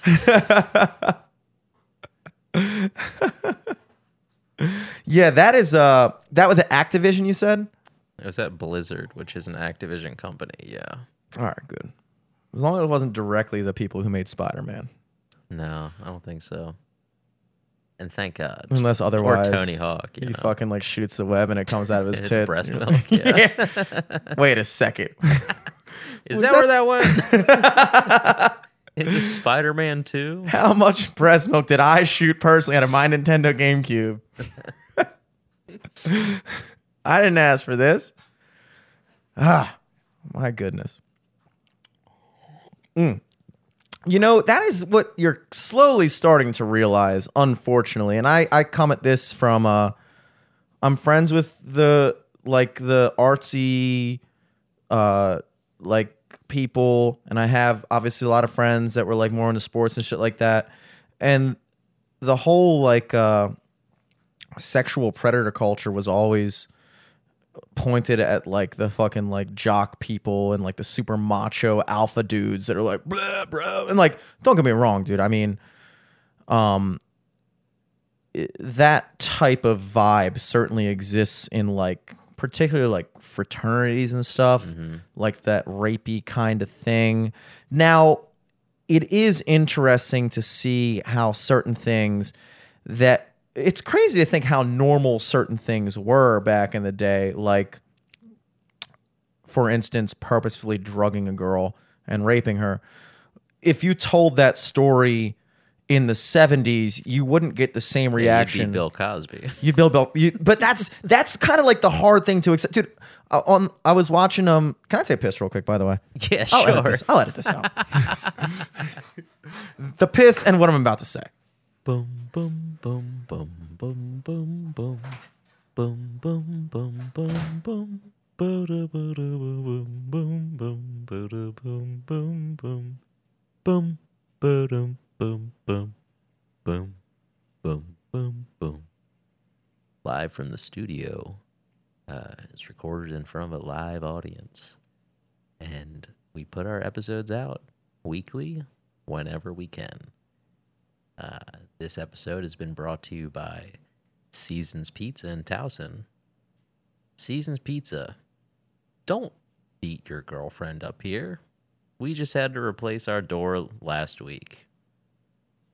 Live from the studio is also brought to you by Miller High Life. Miller High Life, the champagne of beers. Now we return to the podcast. Anyway, what the fuck was I saying? Yeah, right before I got here, actually, I was watching an episode of Seinfeld. Now, mind you, this is a show that was popular in the early 90s, 30 years ago, pretty much. And you know how they always do that like stand-up bit at the beginning and then the episode that like correlates to the bit and then the end bit at the end, which also correlates to the episode, which I think is a very unique and interesting concept that hasn't ever been done again, and I don't believe was ever done before. And I think that there's something to be said that Seinfeld is truly a show that holds up. I mean, I can watch that show like I'd watch any show that came out now. Yeah, and for sure. That is a show that stands the fucking test of time. There are a few episodes that kind of like, all right, why don't you just use a cell phone or something? Exactly, like the one where they get like lost at the mall, they can't find the car, and then one it's like, or the Chinese restaurant one. Yeah, there's entire episodes that just could be scrapped because of modern technology. Yeah, but so many of the things just still hold up, and even with the episodes that could have been scrapped because of modern technology, the way they're done is still so funny that you can kind of, if you put yourself in that you position, get it because yeah. It's like, okay, I'm watching an old show, obviously. Yeah. So it's just funny. But in this most recent episode I watched, it was, the episode was about a guy who was like a drug addict, but the bit at the beginning was about like, and the end mostly was about Jerry Seinfeld being like, you know, isn't it a shame when, you know, you see these guys who, what I find most interesting is the guys who try to commit suicide and don't. Like, you know, it's like, did your life get any better from there? Why not just keep trying? You know, like, and just like going off and like being like, you know, because that's just one more thing on the list that you aren't good at or something like that. And just like going on this thing. And like, even in the episode, he was like, you know, like talking about like different ways to kill yourself. And he was like, why not just put your mouth around a revolver like a normal person? Something like that. And you're watching it and like, of course, the way he's doing it, it's like funny. And it's coming from Jerry Seinfeld, who's like one of the more harmless comedians ever. But it's so interesting to see that like, holy shit, that is a joke that because of the just 30 years of cultural shifting. Just you watch it now in 2021 and you're kind of thinking like, oh my God, I can't believe he made that joke. Yeah. Now, for is sure. it something that people may have joked about on a personal level, that I may have made a joke like that at points in my past? Of course. Of course. I'm not going to sit here and lie to you. But the fact that it was aired on national television is a whole different story. You know, and that says something about the general level of culture at the time. And that's something that is... Damn, dude, you're a snowflake. I'm a snowflake now, dude. I am. Inadvertently, no fault of my own, but because of my environment, just the things that I come across on a day-to-day basis and the subjects that I've been trained to kind of avoid, or, oh, don't say that word and don't touch upon this subject. It's just, that's all culture. So, like, you talk about, like, what we're talking about, like the culture at Blizzard or whatever. Blizzard, things like that. When you're hearing about all these sexual assault allegations, Breast milk thievery. fucking dweeby, ugly dudes in Hollywood, fucking like Harvey Weinstein and shit like that, like, and like all these like little fucking like political pundits doing shit like that, and little fucking like senators and things like that. It's almost like the nerds are more guilty of that shit than the jocks.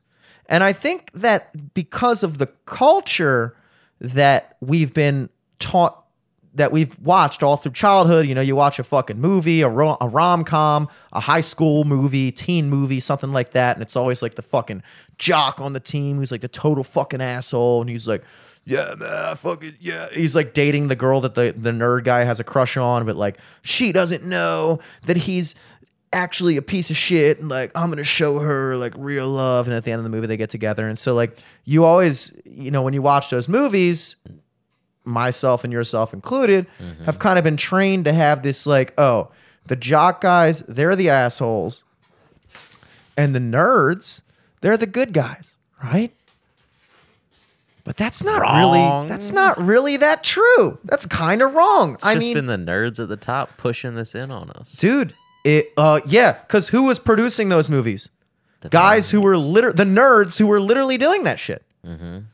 Like I said, that shit exists at fraternities and stuff like that, but it's more kind of like in your face, I would say. Like every girl knows that like I remember even when we were in college, like, oh no, we don't go to fucking teak parties. Those guys are super fucking creepy and rapey. Yeah. Girls know that shit. And it's kind of like out in the open. Not that they're blatantly fucking like raping chicks. I don't think that would have been stood for. But like that those guys, like if you go to a teak party, like those guys invite girls because they're trying to bang on them. Which, okay, why does any girl... Let's not even get into that. That's why people throw parties in college, because I doubt there's very few people that are like, let me have this party that I certainly hope I don't get ass tonight. Wouldn't that be a bummer if I had sex with a woman at this party that I'm throwing? So, okay. Oh, but like, oh, please, God, no. No, I want to go to church tomorrow. So like, it's more kind of like, yeah, that culture exists, but at least if there's one thing to be said for it, it's out in the open to a degree that people notice you're clear of it. What's worse is in those other more kind of like dweeby Hollywood politician culture thing, where like these are the same guys that are like making movies about, you know, being the nice guy and being the good guy, and the same politicians who are going on there and talking about women's rights. Those are the same guys doing it usually. It's like more prevalent. It's like every time I hear about this thing, I hear about a guy stealing breast milk out of the office. Do I think that was the running back for the 49ers? No, I do not. I think that was a guy who worked at a video game company. 103%. 10 times out of 9, that is a fucking dude that works at a video game company. Yeah, it makes sense. Yeah. When I think about a guy who is forcing girls to blow him to get some type of thing, Do I think that that's the starting power forward for the Cleveland Cavaliers? I don't think so, because I think that guy's getting so much ass he doesn't even know what to do with it. I don't think he needs to sit girls down in a room and pressure them into sucking his small, shriveled little fucking dick. But you know who does? The fucking head producer over at this company. The head producer over here. So it's like, we've kind of been flip-flopped a little bit, dude. You know? That's toxic masculinity. That's toxic masculinity. There's toxic masculinity. Obviously, frats are toxically masculine, dude. That's why we weren't in them. Yeah. That's why we weren't in them. Sorry, guys. We could have been in them. You don't think we could have made friends with... We did make friends with frat guys. Mm-hmm. You know? But, like, not all fraternities are toxic, but a lot of them are. And they embody the quote-unquote worst elements of masculinity, aggressiveness, starting shit, territorial. What the fuck are you doing here? Oh, look at this girl. Let's invite these chicks over, blah, blah, blah. I'll get fucked up. That's bad. But what's worse is the guys who embody the quote-unquote best qualities of masculinity when all the while, they have the same fucking intentions. That's more dangerous. The devil you know? I'm not even going to finish this saying because I don't entirely agree with it. But you know what I was thinking. You know you're thinking it too. You know you're thinking it too. I watched an animal documentary about this fish I talked about before. It's like some type of blowfish or a cuttlefish or something, where like there's this big, I guess, depending on what animal you are, there's certain things that you got to be. Like, obviously, as we discussed earlier, to be the most impressive male, you only have to have huge traps. It's the only thing you need to be an impressive human male. All other muscles, useless. Have huge traps. When you're a blowfish, you got to be the puffiest motherfucker out there. Mm-hmm. You got to be full trap. You got to be puff. Just one big trap. Daddy. One big trap muscle, dude. I think that's what I'm trying to look like when I train my traps, is to look like a blowfish. Just like a fucking... I don't even know. You know those dot gummies? Yeah. That's just what you're going to look like. Like a fucking Diglett. A dots. That would be unfortunate. One big trap. But impressive. With a face on it. But there's this big, puffy blowfish. And obviously, all the girls want to be with this biggest blowfish. Mm-hmm. He's the puffiest, dude. You want to be with that bitch blowfish? He can't even blow that much. He's not puffy enough. So then what are these... I don't even know if they're blowfish. I don't even know if a blowfish is a real fish, to be honest. I'm thinking of Hootie and Blowfish. This is actually a cartoon. But in this real thing, I think, one of the more, dare I say, beta blowfish changes his like form to appear more like a female, right? And now he's able to tag along with this alpha male blowfish and all of that alpha male blowfish's female fish as a non-harmful, innocent little female fish. I'm just one of the girls. And then when that blowfish turns his fucking trap ass head, he immediately fucks one of the girls. Jesus. And you know what that is, dude?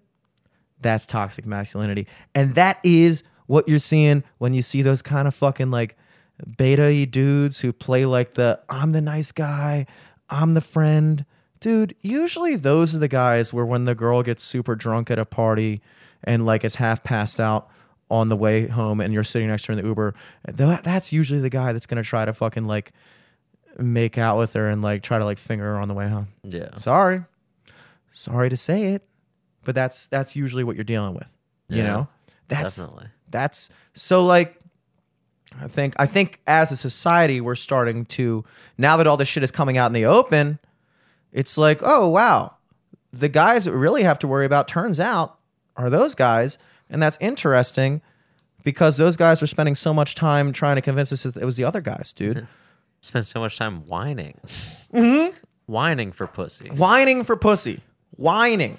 Dude, speaking of whining for pussy, not really at all, but the other big trial, bigger, should be bigger than the Jussie Smollett trial, is the Ghislaine Maxwell trial, right? That's happening right now. Yeah. And it's like not really being covered by anyone. Not a lot of people talking I don't about think they're it. letting press into the courtroom. Why? Because I'm sure they're talking about a lot of crazy fucking stuff. Yeah, but aren't trials supposed to be public? Isn't that like the whole thing? I think some information's coming out because I saw something in the news about like Ghislaine or whatever her name is. The OJ trial was televised. Yeah. I mean, yeah, I don't know. Apparently she said Jeffrey Epstein needed to fuck 3 times a day. Jesus. I mean, I want to fuck 3 times a day sometimes, but not by like I don't think that him needing to fuck 3 times a day is that crazy. Because I think most men, if they had the choice, like if somebody was like, how many times would you like to fuck today? Most men would be like, 3 would be good. 3 square meals a day. Damn. I don't know if I could pull that off. At least twice. Definitely twice. Okay, so the guy's ringing in 1 more round than you per day. I don't think that makes him. I don't think that that's the best foot forward of the case. He's just talking about how much of a fucking monster this guy was at fucking. Oh yeah, no. I just think it's funny. I think maybe more That's so. like one of the things on his like itinerary is like, all right, well, at least need to get fucked 3 times today. So make sure you go scout the high schools. And what was her job in that? I'm assuming you know a little bit about this as well. Not really, to be honest. I just know that like she helped facilitate a lot of the fucking shit. A lot of the fucking. Yeah. She helped facilitate a lot of the fucking. And I guess they banged, and I guess maybe she joined in on the fucking sometimes. I'm Really? not really sure. I know she's playing like I had nothing to do with this. I was under his I had Stockholm syndrome or whatever. Dude, I'm sorry, but no, you don't get to use that defense. I'm sorry, I don't know if that's the actual defense, but I that's what believe it assume. is. I Yeah. believe it is. I assume, yeah, she's pleading like not guilty. Of course she is. But like, it's strange to me that whole shit, the Epstein shit, and like we've touched upon it from time to time, and I've gone through phases where I look into it a little bit more and then stop caring, and then I see his name and I watch another thing. Yeah. And it's like there was like a Netflix series about it. And like maybe I'm wrong in assuming this, but like when I see something that's released on the most prominent streaming platform in the world, such as Netflix, am I really convinced that that's where I'm going to find the whole truth and nothing but the truth? Yeah. When a lot of the people that are backing these companies are probably a lot of the same people that are guilty for some of the shit that he was facilitating. Yeah. Like if I see, like if most of the most powerful people in the world, or not most of them, but many of the most powerful people in the world are engaging in this type of shit on his island, and I think that all the hard-hitting evidence against him that's gonna fucking knock off everybody that was involved, I think that's gonna happen on fucking Netflix. I'm sorry, but that's one of those few times where I think you're gonna get the best information from a YouTube video with about 14,000 views. I'm sorry, but it's true. Like, if I see something that like fucking CBS puts out, it's like, dude, your CEO probably flew to that island. You think like everybody's like, it's just hard. So I haven't even watched it because it's like I already don't believe it. I already don't believe that Netflix is going to give me the dirt. Yeah. Or at least they're going to give you the dirt that's going to be all against him, and they're going to just paint it out as like, but they're not really going to include the magnitudes of people that were involved. And it's insane to think of how many fucking people were involved. And it's insane to think about the reality that he was definitely killed in prison on purpose so that he wouldn't be able to testify against those people that were involved. And that's how he made his money, is having all that dirt on people and things like that, and how many people were involved, and that we're never going to know it. And now you have this other woman who like is involved and is now going to play the whole like, well, I didn't want to be involved. It's like, dude, and it's not even like it really isn't that prominent of a news story. I don't know, dude. It just, that whole situation, it's like, it embodies everything we were talking about how much of that shit is going on, and how much of that shit is going on by the people that are telling us that actually it's not going on, or that it is going on, but it's not us, it's you and them. It's not, no, we're the good ones. We're the ones telling you not to do this shit. Meanwhile, that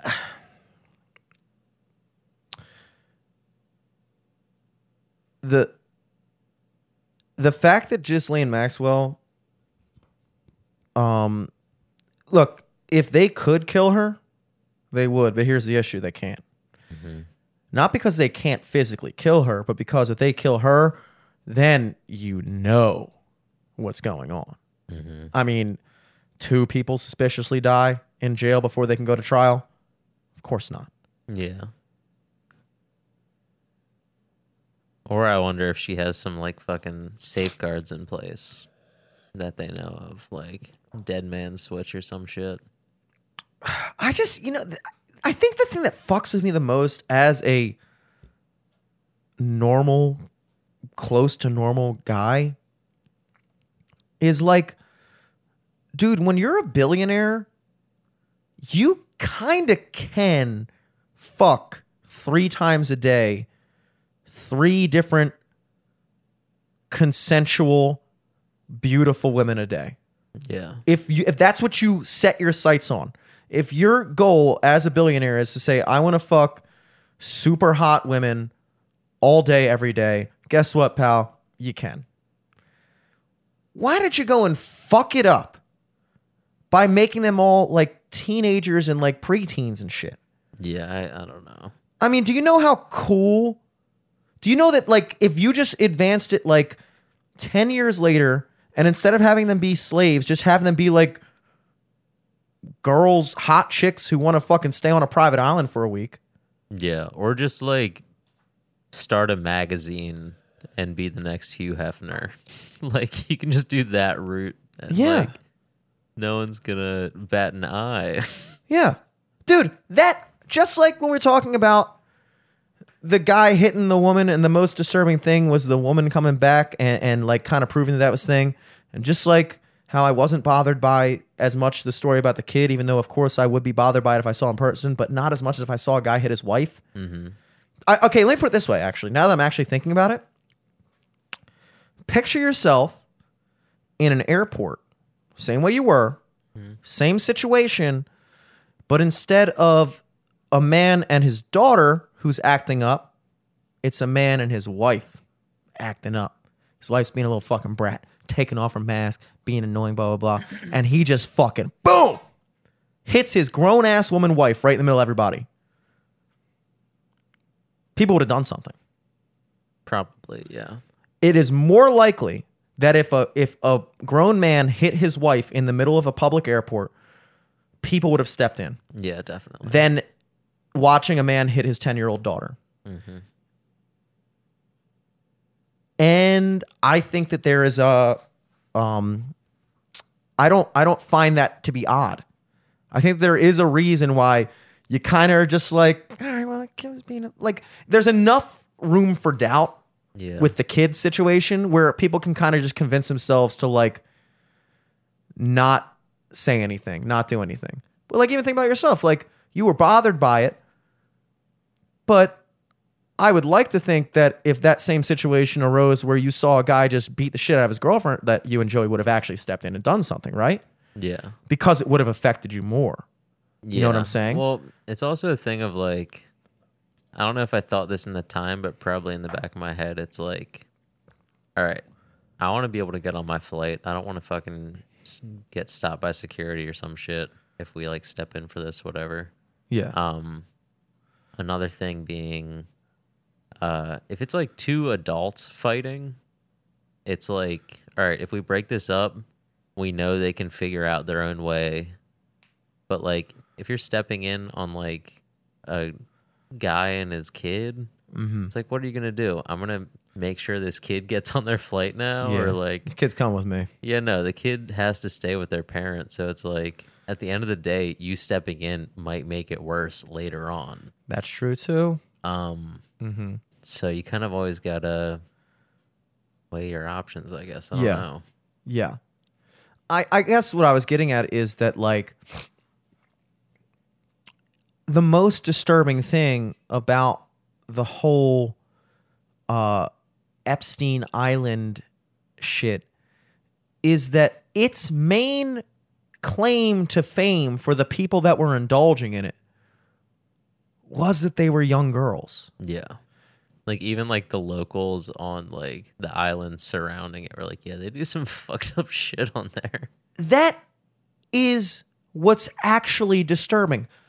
Like I said, would anyone be disturbed if they found out that, you know, whoever, they say like Bill Clinton flew back and forth 14 times on the fucking plane? That's fucking wild. But would anybody be nearly as disturbed if they just found out, yeah, dude, and it was just an island of like hot 22-year-old chicks who were like just partying and like we're always down to fuck and like we're just having a great time? Yeah, dude, I'm surprised he didn't fly 20 more times on that fucking plane. Honestly, if that's your fucking thing, knock yourself out. And all the guys who were doing that, Yeah, no one gives him shit for Monica Lewinsky. no one gives them shit, dude. Yeah. And no one should really give Monica Lewinsky shit either. No. I mean, kind of like that Chris Rock joke, or maybe it was Dave Chappelle, I can't remember. But like when they're talking about like when he did that joke, or I think it was Chris Rock, where he was talking about like, y'all gonna let Monica Lewinsky slide? And all the girls were like, no. And he was like, she sucked one dick, and it was a president of the United States. Think about all the dicks used. Like, how many girls can say they sucked a president of the United States dick? You know what I mean? Like, how many girls want to forget about the dude that worked at fucking Subway's dick? Yeah. Not Subway the store, but the Subway. Like the underground transit system Subway. That like, you sucked that guy's dick. She sucked, like, you can't, a 22-year-old girl, dude. I mean, like, I'd like to think that our future wives would not have blown the president, a married man's dick in his under his desk. I would like to imagine that. Yeah. But it's almost like if I had to pick whose dick you were going to suck under their desk in their office while married, I'm kind of glad it was the president and not the manager at Cheesecake Factory. Yeah. Or like Or a am I? different guy who plays in Fells. Yeah, that would, because shouldn't even have an office. I mean, that just means it. Where is that guy's office? I don't have it How here. is it oval? I'm just, dude, like, now that I'm thinking about it, actually, I wouldn't want her to suck anyone's dick. obviously, that would be preferable. Obviously, if she was like, I've sucked no one's dick but yours. But I would still hope she was like really good at it. You know, I'd still be like, well, I believe this is your first time, you know, but like, I don't mind that you're amazing at it, but I also understand how much practice it must have taken to be this good at it. So it's a catch-22. Would I be more bothered if it was the president than the manager at Cheesecake Factory? I said I wouldn't, but I might, because when you look back at your girlfriend's ex-boyfriends, you want to be the best one. You don't want her ex-boyfriend to be an all-around more successful, better person than you. You know? Mm-hmm. Because then you're an obvious settle. You're an obvious drop off. Like, you're not at her peak. If your girlfriend's peak was fucking the president of the United States and now she's banging me,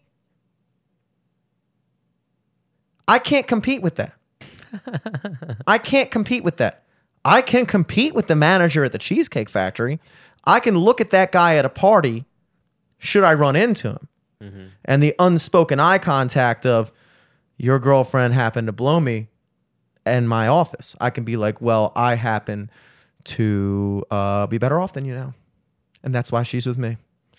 But if I'm Monica Lewinsky's now husband, which, God, you got to imagine that's a tough sell too, as a guy. I guess. I don't know. I guess you kind of know she gives good dome. Maybe not. What if it wasn't good? What if Bill Clinton was like, I didn't count it simply because it wasn't great? Like, I'm not lying to you. No, yeah, I don't even remember it. Yeah, It was forgettable. The I did not bust argument that we brought up a long time ago. Yeah. I did not bust. It was not that great. Therefore, I don't consider inhale, and I didn't bust. Doesn't she like famously had like a cum stained dress though? So he definitely did bust. That is wild that was part of the story. Yeah. I mean, that's like if you were writing a book about that, you would want the dress with the cum stain on it. Because that doesn't normally happen for most. I mean, that's like I don't know. That was such a salacious detail in the thing that, like, not only did this, like, this is like literally an entire Not only porno. are we putting you on blast for blowing the president, but also you're a spitter. Yeah. And you haven't done laundry in 10 years? Jesus, lady.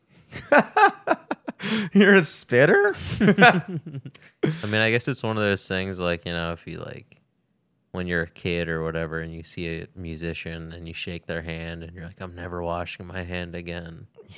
See, bless you.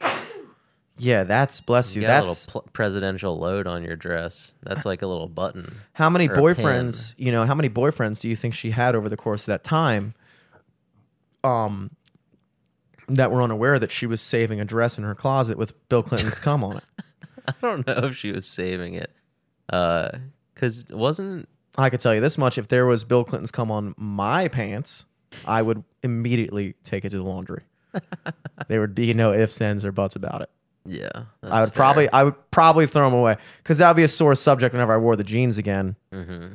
You know, even once. You'd keep them. I'd keep them, but I'd at least wash them. I don't have jeans money. I don't know if I'd wear them. Yeah, I only have one pair of jeans. I mean, if Bill Clinton busts on them, I got to make something happen, you know? But like, I mean, that's just me. What are the odds that Bill Clinton's going to bust on my jeans? Very low, hopefully. Very low. Especially now. He's not as wily and spry or good looking anymore. So that's not going to fucking happen. But yeah, that going back to the Epstein thing, just to sum that up, that was bad. Can we say it was bad? Can we say it was bad? And the worst part about it is that you're looking at the people that have everything that the regular man wants. Not the happily married man, but some happily married. It's like every man has a fantasy of being super fucking loaded and being surrounded by models all the time. And how awesome would that be? Blah, blah, blah, blah. And yeah, once you meet the perfect woman, whatever, it goes away. But like, they're so close to just living the almost perfect life. And they go and blow it. They fucked up. Better men. Should have been Icarus, man. Better They men. flew too close to the sun. They flew too close to the sun. That's a fucking shame. Yeah. And the son in this situation is Somebody's child pussy. daughter. Not a son.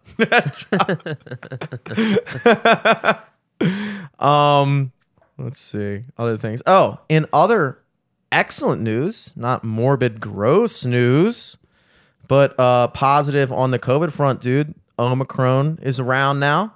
Oh, yeah. We're dealing just in with time for the holidays. Just in time for the holidays. It came from South Africa, they say, as I hear. And Tropical. I think the UK just recorded their first death from it yesterday. And they have about 5,000 confirmed cases of it. So on its face, that looks good, considering that 1 in 5,000 so far is dying from it. That's an extremely low mortality rate if it stays at that rate. But I say on the positive front because I think there was a fear, and it's probably too early to speak on it now, because we haven't really seen the full effects. I could be wrong in saying that I don't believe anybody in the United States has died from the Omicron variant yet. I believe it's here though. Yeah, I think it's like in New York right now. But I think what we're starting to find out about this particular variant is most of the public just learned the new Greek letter, which is fun, because everybody knows Delta and Gamma. But Omicron is when you really start venturing into the meat of the Greek alphabet. Yeah. And they had to skip the letter N before O because we pronounce it nu, even though in Greek it's pronounced ni, because people thought if it was just called the Omicron nu variant, then people just thought you were saying it's a new variant. They wouldn't put together that it's that letter in the alphabet. So you had to skip the letter N. And now we're O, Omicron.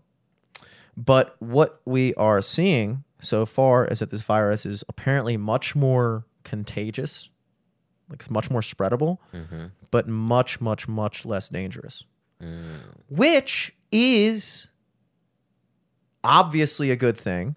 And also, kind of, if you think about it, I know there was a lot of worry that, like, are the variants going to get worse and more dangerous? But if you think about, like, if you put yourself in the mind, really put your mind to it. If you put yourself in the mindset of a virus, let's say I'm COVID or coronavirus. Sorry, COVID is a disease, coronavirus is a virus. So let's say I'm SARS-CoV-2, and I'm trying to be a successful virus. You know what I mean? Like viruses aren't living, but they obviously got a fucking agenda. They're obviously trying to do shit. Their goal is to replicate. Now, viruses that kill people too quickly or that cause people to have extreme symptoms right off the bat probably aren't going to spread as easily. Because if I'm a virus and I go into you and I immediately make you feel sicker than you've ever felt in your fucking life and then kill you a day later before you have a chance to talk to anybody or tell anybody about it, I'm not really spreading that far. But if I'm a virus that can get into you, give you like a mild sniffles and a sore throat, or maybe no symptoms at all, and then it doesn't really affect you in any way, you still go do your daily life shit, talk to me, and now I got it too, and I'm the same way, and then I talk to Scott and he's got it too, that virus is actually more successful, evolutionarily speaking. So it would make sense to me that a virus's goal is to maximize its replication. I mean, that's what our goal is too, kind of, if you think about it. Our goal as human beings is to maximize our reproductive potential, whether it be through being attractive or successful or more money or whatever it is. Everything we do is driven in the name of, that type of thing. So it would make sense that if you're a virus, it would do that. So I am kind of intrigued by this idea that coronavirus is kind of figuring it out. That's good. And B, we're now good job. It did it, dude. I mean, like they're trying to like, I guess my point is that like I consider the Omicron variant as a good thing, which I know is a tough case to sell, but yeah, because the virus is gonna mutate. So at least it mutated into something not fucking scary. Yes, it's a little bit more manageable. And I guess, assuming if you get, let's say if there's more and more less lethal strains out and about, then you could get one of the less lethal strains, and then have that. Obviously that's going to cause immunity, natural immunity, or whatever like that. And then you're more well equipped to fight off if you do come across one of the more dangerous strains. You know what I'm saying? So like it's kind of a good thing. Now, how we're going to react to it is another story. I don't know. They're saying that the vaccines are pretty effective against it, but like definitely not as much as like the other ones. Yeah. You know what I mean? Yeah, it's like not full protection, I guess. even though the other one wasn't like a guaranteed you won't get it, it just like lessened the effects, I guess. Yeah. And I guess from what you're saying, I haven't really done much research on any of this shit, but it sounds like the Omicron's not as hard on you as COVID. So, Oh yeah, apparently it's not even. I mean, dude, think Luckily, about it. that's If you're good. talking about 5,000 people who got it, that's confirmed cases too.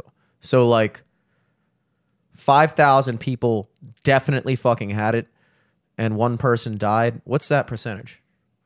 What's one divided by 5,000? 0.0005. I think 0.0002.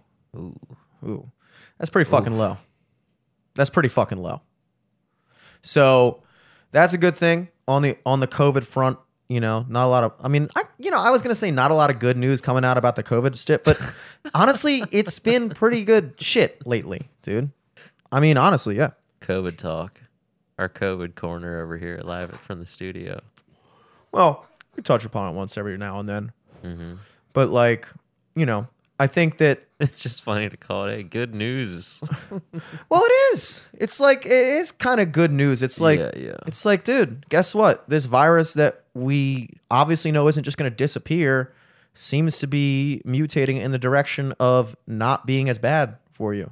Mm-hmm. So maybe it wouldn't be the worst thing to kind of be like, hey, guys, let's not constantly try to fucking make you scared of it. Let's kind of talk about how maybe stuff is looking brighter, but that's just me. Sorry. But yeah, man, I think I don't know if I had anything else to bring up. Yeah, I'm trying to think. Oh, personal news. The Wrecker show is not happening anymore. Damn. That sucks. It just became a thing where like, and this is something I felt. It's one of those times in life where I kind of wish I had a more direct input into the arrangement of the show. Mm-hmm. Because it started out as this thing where it was like, it was John's other band, Thunder Club, and one of the guys in his band was he was like the primary point of contact with the guy over at Wrecker. And then there was, I think this other band, Outside Smoke, was like involved in some way or another. But our band, Sophomore, really had nothing to do with anything, in that like we were just kind of brought on, Mm-hmm. And at first it was going to be like we needed to sell 200 tickets, which is kind of a lot. Yeah, it's a lot of tickets. Like 200 though, and I understand it. Like, Would that be like selling out the place? no, I think they can hold 500, maybe 750, maybe Jesus 1,000. Christ. They can definitely hold way more than they can hold at least 5, if not 1,000. So there are 3 bands, Mm-hmm. and 2 of the bands had the same drummer. Mm-hmm. And I guess between the 3 bands, you were supposed to sell 200 tickets. Yes. That's pretty crazy. And then we had the idea. There was 2 things that I personally didn't understand about this arrangement. And if anyone from the Wrecker comes across this, I would love to hear this. Why? Justification. Again, I don't care. I wasn't involved on any level other than just kind of being like, hey, you want to do it? And I was like, yeah. So I don't care either way. I would have loved to do that show. Also, it would have been our first ever show like that, like a ticketed show where we're playing 50 straight minutes of originals on a stage with a sound guy selling tickets and things like that. So like, and like maybe in an ideal world, we would have had a little bit more experience going into that so that our first appearance in that capacity was not on arguably one of the biggest stages that you could get on at our level, because like we're not doing soundstage, we're not headlining soundstage, but like that's bigger than the Auto Bar, that's bigger than Metro Gallery and shit like that. So like it's a big venue, and I think that probably a childhood dream. Probably. Absolutely a childhood dream. I mean, obviously we were so stoked when it came back from being the Torrent, and I think that the other guys in the other bands they heard that the Wrecker's coming back, and they just immediately went into getting a show at the Wrecker mode. But I think. And look, I said this to Alex and I said this to John. I was like, it's kind of a good... I'll explain the story first and then I'll explain that. But like basically what happened was we had 3 bands involved. They wanted 200 tickets, and then John was saying like, well, it might be hard to sell 200 tickets. I think we could do it if we really like push it really hard. Which again, I wasn't a super big fan of even that idea of like, I obviously want to have a ticket at a show where I know I could hit up people and be like, yo, come out. And I believe we could sell a good amount of tickets, getting people to come out, especially in that location. Yeah. Like whatever, it wouldn't be that hard to get a good crowd in there. But like once I had to resort to like spamming and fucking DMing people that I'm really not even close with and trying to convince them to come out. It's like, I'm not trying to be annoying. Yeah. That takes all the fun out of it. I'm not trying to convince or beg somebody to come out to see me fucking play at the Wrecker. I want to announce that we're playing at the Wrecker and have the people that actually give a fuck feel excited to come out. You know, that is the ideal way to have a show, you know, in my opinion. So like the second I heard that it might be like a more in the other direction, I was like, I don't know, dude. But I still, you know, in support of them, I didn't want to leave them hanging because obviously the more bands, the better. Or so we thought. And then so John's like, well, maybe we can hit up a fourth band and get a fourth band on the bill, maybe help us sell tickets. Then they email and they're like, oh, actually, we're requiring 75 tickets per band. Ooh. Now, this is where we get to the things that I didn't understand. Question one, when they first tell you how many tickets you sell, that's a flat thing. You have to sell 200 tickets, right? Then they ask you the question, do you want to do them at $12 or $15? Now, my question is, why do I have to sell the same amount of tickets if I make them 15 as if I make them $12? Because if I'm selling, like, if I could sell $210 tickets or $120 tickets, not saying we do that, but just to make math easy, let's say somewhere along, or $150 $15 tickets, let's say, why is that not okay? You know what I mean? And they might say, oh, because of bar sales and shit like that. But like, bar sales are kind of like, depending on what kind of crowd you bring in there, it doesn't matter how many people are in there. Like if you bring in a band that's like a fucking party lit band, your bar sales are going to be crazy. You're going to have a lot of people there and there that are fucking getting bombs and shit like that. If you bring in like a fucking like hipster artsy band where like, you know, half the fucking fans of it are like those like kind of like cheapy, you know, hipstery people that like don't want to spend more than $3 on a drink and like they're not racking back bombs and shit like that. Like, Yeah. okay, maybe you could get 300 of those guys in there racking in a whopping $10 per tab average, or you could get 100 fucking party people in there that are racking up $100 tabs, you know, which is very doable. You know, if you're getting bombs, trust me, order one round of bombs and you will have no problem getting, order 2 rounds of bombs and you'll have no problem getting above $100 on the tab. Oh, easily. And it's not fucking hard. All right. So like, I didn't understand why we had to sell the same amount of tickets regardless of how much we charged for the ticket. The other thing I didn't understand is why we had to sell more tickets the more people we brought on. Because that even made less sense to me. Because I, like I said, at least with the first one, I could understand why. Okay, well, you guys we break even off the ticket sales, but then our main income is the bar sales. Because you guys keep anything after this amount, you keep in ticket sales. So we don't care after this amount, but we need the bar sales. So we need to guarantee a certain amount of people in there to get the bar sales. Okay, I get it. Fine. I will accept that. I don't understand why, if we added a fourth band, why all of a sudden we needed To do another 75 75 a tickets. band. Yeah, that's crazy. That doesn't make any sense to me. And it kind of sounded to me like they were trying to push us out. Again, which I don't care. And actually, the more I think about it, I'm happy. Because I'm glad that the Wrecker is really serious about keeping this a high-profile venue. Mm-hmm. I'm glad, you know, it sucks. I'm glad that they're not letting it become a venue where everybody's shitty local band plays there now.